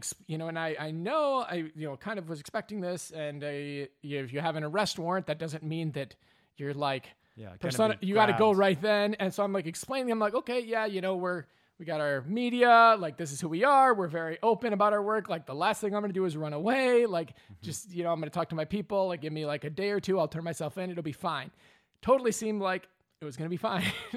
But they had an example to make. And so, right at and he was trying to figure out where I was. He was asking me where I was. I didn't tell him. Yeah. But they were extremely determined to, in that exact day, to get a warrant out for me and to locate me because of potentially further demonstrations that we would, that I would be part of and leading in the days to come. So they wanted to hurry up and get me out of commission as fast as they could. So I was totally, next morning I go to bed. I think, okay, I'm going to turn myself in fairly soon here. We'll just get this release handled and whatever. Then I'll go handle my court stuff, whatever. Knock on the door at 5 a.m. In your hotel room. My hotel room. Yep. And not thinking too much of it or whatever. I'm just like asleep. Confused, yeah. And it's like, okay, there's this housekeeping person, and we just ignore, and the housekeeping person is quite persistent and knocking louder and more frequently. And so like swing the door open and not the housekeeping person. Wow. How many cops were there? So 3, I think. 3 outside the door. Okay. Yeah, and grabbed me up, and they were looking for 2 other people who were not with us. So, did they search all your stuff? Was there a search warrant too? There wasn't a search warrant, and so they just had an arrest warrant. Yeah, it was just for me and for 2 others who weren't there. And I think we ultimately determined the people who snitched you out were the hotels, right? The hotel actually snitched you out. Yeah, I guess I'm not totally clear on the law, but I think there's some level, like they're supposed to disclose certain things about it. I don't know. I don't know about that. I mean, I just want people to know that you really can't trust these companies with your data and your information. So, because these companies, we always talk about, oh my God, it's so bad that Google and Apple are, not protecting privacy in China. And it's like, you realize none of the companies in the United States give a damn about your privacy here in our own country too. Yeah. And I would've anyways, thought and their that's an own- example of that where I think that's our best guess, and it'll come out in the context of this court case how they did find out where you were. But I think our suspicion is it came because I think I can say this because I've looked at it and I think it's going to come out soon. But it was obtained in discovery. That there are all these photos that were taken from like hotel room screens. It's like, where did they get this? Yeah. It's obviously because the hotels were basically turning it over. Yeah. I okay. think probably like employees don't deal with that all the time and don't know what the heck's going on and are just intimidated and like, okay, you tell me what to do type of thing. So on net, and I think, I mean, the thing they're really trying to get you for is you actually, and we didn't talk about this, you removed one of the pigs. And again, I think the pig you removed was not from a barn that was immediately going to experience ventilation shutdown. They were probably going to be killed some other way because they were a younger pig. But we've just described to you like the horrors these animals are going to go through and the fact they're going to end up in a landfill. And you took one pig out, right? That was worth and now, nothing. And that's worth nothing to the industry. And they're charging you with how many charges in total? How many felonies and misdemeanors? And what's the total jail time? So it's one felony burglary for the piglet, and then it's electronic eavesdropping is a misdemeanor, and a regular, like a standard trespass, not an ag trespass on that, and then subsequently, an ag charge for being outside of the facility. We were filming social media videos here. This is just in the past few months. Yeah. So there's that, which is an additional, would be 2 years in prison. So all that combined together would actually be over 8 years potentially. Wow. And then actually there were separately charges in Grundy County where the actual facility was, and those were the two that I referred to earlier that they got dismissed because they were afraid to testify. Yeah. Or that's what we were told. So yeah. I mean, but they're all a bit obviously an obvious risk, but a major opportunity. And I would love to be a fly on the wall inside of some of these executive conversations because I think them going to trial and having their CEO, Jeff Hansen, or COO, Noel Williams, who are intimately involved in all this stuff, having to testify in deposition or in trial is worse than any other option from their perspective, I believe. So we'll see. We will see indeed. So, I mean, one of the reasons I wanted to have this conversation with Matt right now is because the trial is scheduled for August, right? Yeah. It was originally scheduled for June and got pushed back. And we think that's actually going to be the date it happens. So, depending on how things go, and this is not friendly country for animal rights activists. Yeah. I don't think there was even an investigation of ISF or any of the criminal animal cruelty you found there. And while Iowa does have a farm animal exemption, all the farm animal exemptions that I've read, including in Iowa, and I don't remember the exact wording of the Iowa farm animal exemption to the animal cruelty laws, make clear that if it's something that is out of the ordinary, not a normal practice, and ventilation shutdown is by definition not normal. It is extreme even for factory farms, which is why people like Lucas Walker and one of the senior executives, I forget the guy's name. Who's the senior executive who got fired? Wiley. Yeah, Alan Wiley. Alan Wiley got fired just for objecting to this. I mean, you have so many people within the industry saying and admitting this is not an ordinary practice. In fact, it's so outrageous, I'm blowing the whistle. I'm not willing to support this. Right. So from what I understand, they did not even spend a minute investigating the abuses and crimes committed by ISF, and they're devoting so much human power, so much prosecutorial power to send you into prison. Yeah. And come August, it's quite possible we may not see Matt Johnson for a few years. Yeah. So how do you feel about that? Well, I hope I'm optimistic that even in such a scenario that it's going to be a net positive for what we're doing here. I mean, how do you feel about that personally? I can be a pretty enthusiastic reader and a pretty enthusiastic sleeper and push-upper. So Matt's put it on a brave face, but and I've been in jail myself a few times. Everyone I've talked to has said there's a dramatic difference between being in jail for a couple days when you know it's likely you're going to get bailed out, and there's a pretty discrete limit to how long you're going to be there, and spending years in prison. Yeah. In every single person without fail that I know, and I know quite a few now, and I think it's above 10 now of people I personally know and have talked to, and some of them good friends who spent more than a year in prison, has been traumatized by the experience. Yeah. Every single one of them. Including really, really strong people. Lauren Gazzola is an incredibly strong person. Kevin Jonas, who spent 7 years in prison, I think. Yep. Incredibly, one of the strongest people in the animal rights movement's history. Mm-hmm. and was traumatized by this experience and now is out of the movement, you know? Yeah. Yeah. So I don't want us to minimize what's going to happen. And I think the bravado is great and it's a fantastic attitude to have, but it's also be realistic about what that might mean for you, for your family, for your friends, and for the activists who care about you and for all of our supporters, you know, who care about you and have been inspired by this work. It's scary that in 2 months, it could be 8 years before I see you, you know, outside of a jail. Yeah. And that's scary. You know, I mean, and one of the most disturbing things about this is it's not just animal rights activists. When you said earlier that this is universally condemned, there's an AP writer who has been writing story after story about this, who is shocked and horrified by the fact that you're being punished while ILSF is walking away without any sort of accountability. There is an op-ed writer in the Des Moines Register, the largest paper in Iowa, which is not, I mean, Des Moines, it's more progressive than some places in Iowa, but Iowa's Iowa, you know, but the op-eds have all been in support. There are 3,000 veterinarians. I'm sitting next to Crystal Heath, who started a petition that got thousands, literally thousands of veterinarians all saying, this is a horrific practice that should be outlawed. Yeah.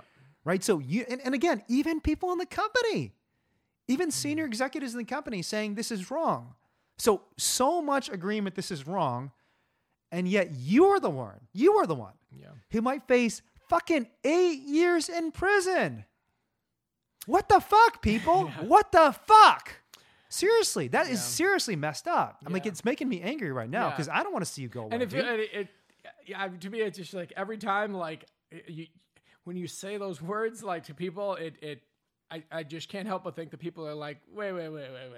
No, that can't be, you know, it's like, no, it's actually the case. So yeah, it would be very unjust and very unfun. And, I think hopefully useful. And we do have, what do you mean by useful? Like for someone who's not understanding your words, they're going to think you're at least odd and maybe honestly like delusional. There's something wrong about your head. But what do you mean by useful? Because I think it's important for people to understand the purpose for this sacrifice and the fact that you went into this. Because you went into this eyes wide open, right? You didn't go into this thinking, oh, you know, they're going to charge ISF if I find criminal animal cruelty. You were not that naive. So what do you mean by useful? Well, yeah. I mean, we're going in, it was, you know, yourself and others, you know, getting the legal assessment. It was like, likely felonies. Yeah. It ended up being in a particularly bad county. At the time, it was in Steve King's district. He's since been voted out, but definitely a very red county. One of the most right-wing congressmen in American history who was like, he was the guy who was basically evicted by his own party because of white supremacy. Yeah, right. But go ahead. So it ended up being in a particularly unfriendly county where the charges happened, but that's kind of how it worked out. But in terms of its usefulness, I mean, it's already been useful, which kind of feels like a callous way of saying it or something, but, you know, straightforwardly raising awareness, getting people horrified, outraged, active to do something about this. And it's not just about this practice of ventilation shutdown. It's more fundamental. It's saying like, wait, what kind of system would make this possible? Yeah. Like, this isn't just like, I just stumbled out of my house one day and happened to put a bunch of insulation up in a shed and cook these pigs alive. Like, whoa. Yeah. How do we get the conditions to do that? And, you know, when you sort of can step back from the normalcy of normal practices, like gestation crates where pigs can't even turn around their entire lives, like cutting testicles off of baby animals with no anesthetic, cutting tails off of it, you know, on and on and on. The horror show that is animal agriculture that's just behind closed doors, you know, it's very clearly a systemic issue. And as you mentioned earlier, you know, you have to be really a sociopath to independently do the sort of things that are business as usual within animal agriculture. And so, you know, waking people up to not only just animal suffering on the face of it, but sort of like, whoa, something is way backwards here. We need to completely rethink that. And, you know, I think where we mutually land on rethinking that is that we, you know, transition from having a relationship with animals fundamentally as property that we can use and abuse however we basically want to one of legal rights. And it's, you know, a long ways to get there, and that's not going to solve all the problems, but sort of enshrining that, you know, one day as a constitutional right is going to, you know, well, I say gonna, hopefully we can talk about it as an inevitability, to be an amazing no hope thing. what's going to happen. I mean, I just think there's so many signs on the wall. But I think Yeah. the point you made that's really important to elevate is this question. How did we get here? How do we get to a world where someone can stuff a bunch of pigs into a crowded room and roast them alive and it's totally loud? And the answer is what's happening to you. That we get to a system like that when someone who tries to point that out non-violently and just publish openly what he saw is threatened with prison for raising that objection. That is the sort of system that allows the mass atrocities against animals to continue to happen. Because when you try to dissent from it, you are crushed. Yeah. You are financially, you are politically, you are physically caged and crushed. They try to ruin your life. And that's why it's important for us to get these stories out, and why it's really important for me to have this conversation with you before you go to trial. Because to me, the reason we go into this, and I'm facing charges too, and you are too, and so is Lewis, who's sitting next to me. The reason we do these things is because we know that the way to get out of this trap, this diluted system, is for people to do it anyways. And just and start that conversation. And this is a concept that political scientists called communicative suffering. And this actually goes back to the original debate we had about what sort of disruption do I like, what sort of disruption do I not like. This is a sort of disruption that I like most because it puts you on the moral high ground.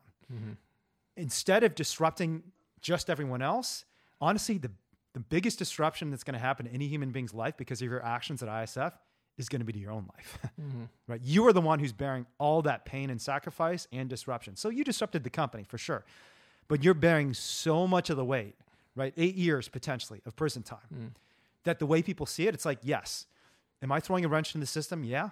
But guess what? Guess what is actually going to happen to me? I'm actually throwing my own body. It's not actually a wrench that's being thrown in the system. I'm actually throwing my own body, like physically. I will be caught up in this political, industrial complex that's preventing animals from being protected and harming human beings too because of my actions. And I think the way people perceive that disruption is very different because you've got skin in the game now. Yeah. Yeah. Good for you, dude. Like, right on. That's super fucking righteous, and I'm proud to be your friend. Oh, man, I'm fucking proud to be your friend. Seriously. I'm talking to You're a brave motherfucker, and I love it. Well, I'm talking to the greatest mentor I've ever had by far. I don't think I'd be where I'm at if not for you and. I gotta say, sometimes I'm sorry. It's just like a climate. I think everybody kind of is better than bigger than the sum of the parts type of situation. Yeah, and I think one of the things we really have to start remembering, and we haven't really felt this because none of our people have gone away yet. And I think the closest we got to this was in December of 2019 when I thought I was 1 week away from trial, and in North Carolina, and that's a dangerous case. And I think we've gotten a little brazen about this, and a little bit. The bravado's good in some ways because it inspires us, it allows us to stay positive in the face of like all these criminal charges. But I remember, like, I'm going to use one person's name. I don't think he's going to mind. Matthew Leeds, who I don't even know very well, when we were talking about that, and I said, I have to say, like, I'm ready for this, and I've been waiting a long time to get to fight in court about this, but I'm scared because I may never see my dog again, like Lisa, who I love. I rescued her from a dog fighter. I hand fed her. She's attached to my hip. She loves me more than anyone in the world. I love her more than anyone else. And she's, at the time, was 13 years old. She's getting sicker and older. And I thought I possibly, because they don't allow you to see your dog. That's not one of the privileges you get. And Matthew loves his dog too. And Matthew doesn't even know me very well. He started crying. Like, and we've got to start realizing this is real. This shit is real. Yeah. And, and I'm going to be affected by it if you go to prison. Like, and hopefully it lights a fire in my ass and it makes me want to fight harder. But if we don't prepare ourselves properly for these sorts of things, it could have the opposite effect. Because that's what happened to the Shat kids 15 years ago. They went in with a lot of bravado. They thought, we can take on the FBI, but they didn't have the community around them and support, which is why it's important for us to give you support. Because I think it's going to be the first felony trial in DXE history, right? And felony trials are nothing to laugh about. The first criminal trial, I think, that actually happened. Is that right? Because it's been I think you're right. Advertising that it's going to happen, but then various trials get. Yep. I think it's. Nothing's gone to trial. I think it's going to be our first criminal trial. Yeah. So you and Linda too. Let's give a huge shout out to Linda Critch because there's another woman. I'm getting goosebumps right now just thinking about Linda too because Linda is just such a sweetheart. Like, even the way she talks to people. I mean, It's- she's a mother. She's from Central Indiana. I've got a sweet spot in my heart for Hoosiers because I'm from Indiana too. She's going to trial too, potentially in July. and I think it's more likely they drop the case against her. But Yeah. nonetheless, she's facing the same charges. And and I think you've got like one or two other charges than she does. Okay. So you're the main target. But she's got years in prison too. Yeah. And that means her daughter may not see her for the next decade. Her daughter could have a family and have completely changed and will have graduated from college and she'll never see her mom. Yeah. Never see her mom for the next 10 years or so, or 8 years or whatever it is. Yeah. So we got to prepare ourselves for this and understand the sacrifice may be worth it, but it is a real fucking sacrifice. Yeah. Yeah. So good on you, my friend. Yeah, well, we'll see. Hopefully, hopefully it's like the optimal amount. Like maybe not everybody goes to prison. Like let's not have everyone go to prison. Let's just get like how many? If you could. Couple years for a couple people. That's DXC. It used to be like social and political change for animals. A couple of years for a couple people. Yeah, that's our new slogan. DXE. No. Yeah, my dream is for no one to have to go to prison, honestly. Our dream should be for the government to recognize that this is just the right thing for all of us, including the people who are part of this industry. Yeah. I've told Rick this, Rick, who's the factory farm owner, and I'm doing this for your kids too. Yeah. Because if our planet dies, your kids will suffer. And if we really do, as you convince Lucas of, and as I'm trying to convince Rick of, and also, being open to knowledge from them too, because I think you're the first to admit, if you didn't have Lucas's experience and insight into the system, you would not have been able to create the change you've created, right? Lucas was crucial to this.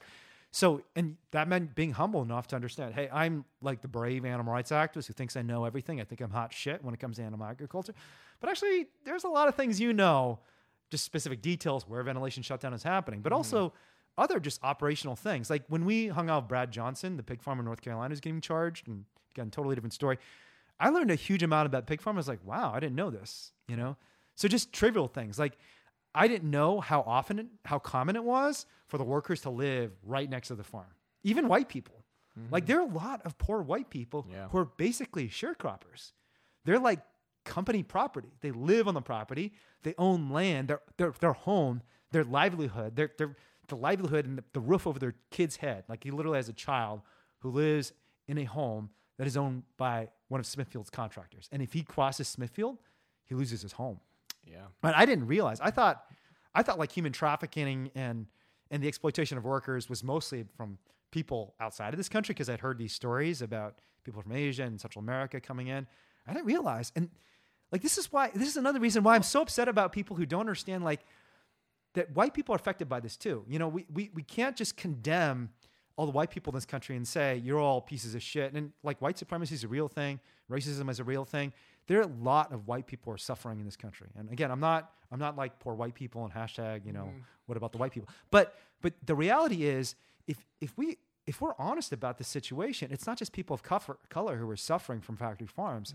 It's a lot of poor white folks too. And we should get their support. People like Lucas, right? And people like Brad Johnson. And they don't, and it, that just reminds me of that time and again, the Des Moines Register and other places will have these best workplace, surveys that'll go put out there, and ISF will consistently rate high, That is twisted. And then you talk to people and it's just like, well, yeah, people don't trust that this is going to be an anonymous process. And the people so see powerful. it. People see it. People are losing their jobs off of, saying the most obvious thing in the world about, horrifying animal torture. Yeah, because one thing that we did not say in this podcast yet that I think is important, and then I think we should wrap up. I'll let you offer any concluding thoughts, especially since, this could be the last time people hear from you for a while. But one thing we did not say is the owner of ISF, Iowa Select Farms, Jeff Hansen, is one of the largest political donors to the Republican Party in particular, but I think also the Democratic Party to some extent, right?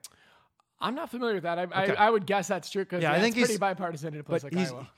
To one person alone, Kim Reynolds, the governor of Iowa, obviously a very powerful person in Iowa, he's given $300,000 to her. Yeah, between him and his wife, basically and his son. legalized bribery. So, and again, and we've got the documents from court cases and from FOIA requests now, where Kim Reynolds is basically on speed dial for him.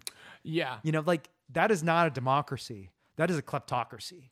where the people can literally steal our civil liberties and pass laws like the Ag Act laws. They can steal our basic freedom, right? Yeah. Where, I mean, he's paying Kim Reynolds $300,000, and guess what? The Iowa government's trying to put you in prison.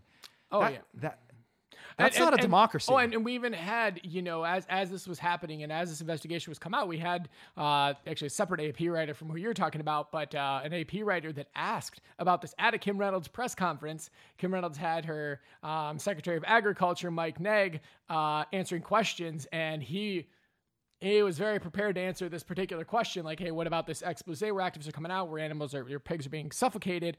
And he was just ready to go, and he said it's disgusting. When I say it, I'm not talking about what we found. I'm talking about us exposing it. Workers, yeah. He said what we did in exposing it was disgusting. Kicking farmers while they're down and so on. And it's how much of it do people actually believe, or how much do people? I would love to get that guy in a room with Lucas, and say, this is the person you're talking about. This is a person who risked his job and potentially his freedom too, who worked for the company, who was so horrified by what he saw. This guy's not being kicked. He's the one being kicked by you by saying that. Yeah. And the other employees that were fired, and kind of all the employees who there's been a climate of fear cultivated, and they're not even going to fill out a survey with a negative mark of things against ISF, because they're so scared and so trapped. Yeah, it's a mess. So how do we end on an optimistic note, Matt? This is all dreary and depressing, and now I'm feeling kind of sad. But the flip of this is how much power we all have. That it's like, if you can kind of get yourself connected, and you can sort of surround yourself with smart and passionate people, and you can do. I mean, Lucas Walker, was. He ended ventilation shutdown. Yeah, I mean, because we didn't say this either. They ended the practice after this is all exposed. And we did several demonstrations. One of them being at Jeff Hansen's home, and then there was press on that, and they just so happened to announce right after this, very controversial protest that they weren't doing it, and it just so happened to work out that ISF never did it again. We're almost positive since the time we did, even though they were in the process of retrofitting a second shed so they could do this super streamlined, efficient. They just and that's we've seen this. So they don't want to admit it because of the animal rights. They don't want to give us, but it just happened to be the case. It all ended after it was exposed by you all, by Lucas, and by Glenn Greenwald. And on another podcast, we should talk about Glenn, because Glenn's an amazing dude who's done so much good. And he's getting so much hate, and whatever he views on his other writing and his other activism, like the stuff he's done on animal rights is legendary. Legendary stuff that Glenn has done. Absolutely. So we all have so much power. I promise you, plug into some smart and passionate people, and you can do big things like that. So I mean, I guess kind of the flip side of not that many people speaking up is that the few that really do and do it right can have a big impact. So come to the Animal Liberation Conference. Check that out. You literally can go from being a depressed, lonely vegan in Iowa to being covered in the national media by a Pulitzer Prize-winning journalist, shutting down an abusive practice at one of the largest and most powerful companies, frankly, in the country, and certainly in the state of Iowa, just by speaking truth to power, just by doing some direct action and saying, I just want people to see the truth. That's all it took for you.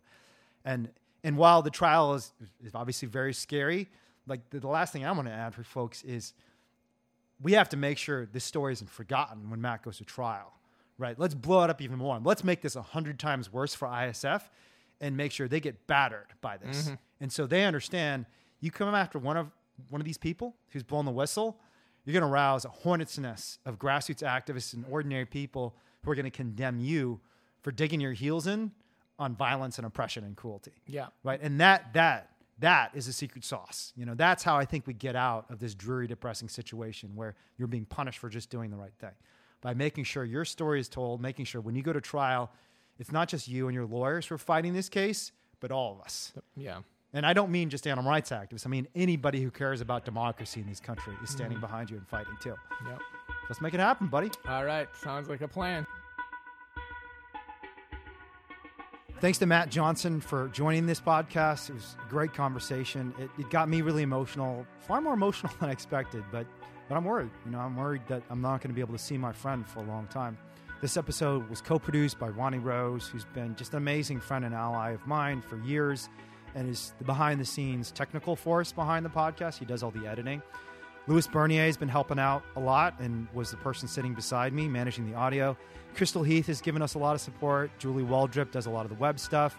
Jake Hobbs helped us with some technical stuff today.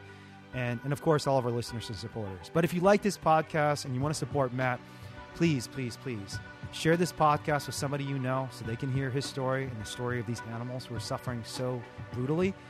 And subscribe to this podcast so you can hear the next story, because there are going to be so many amazing stories just like this one, and you're not going to hear them unless you subscribe.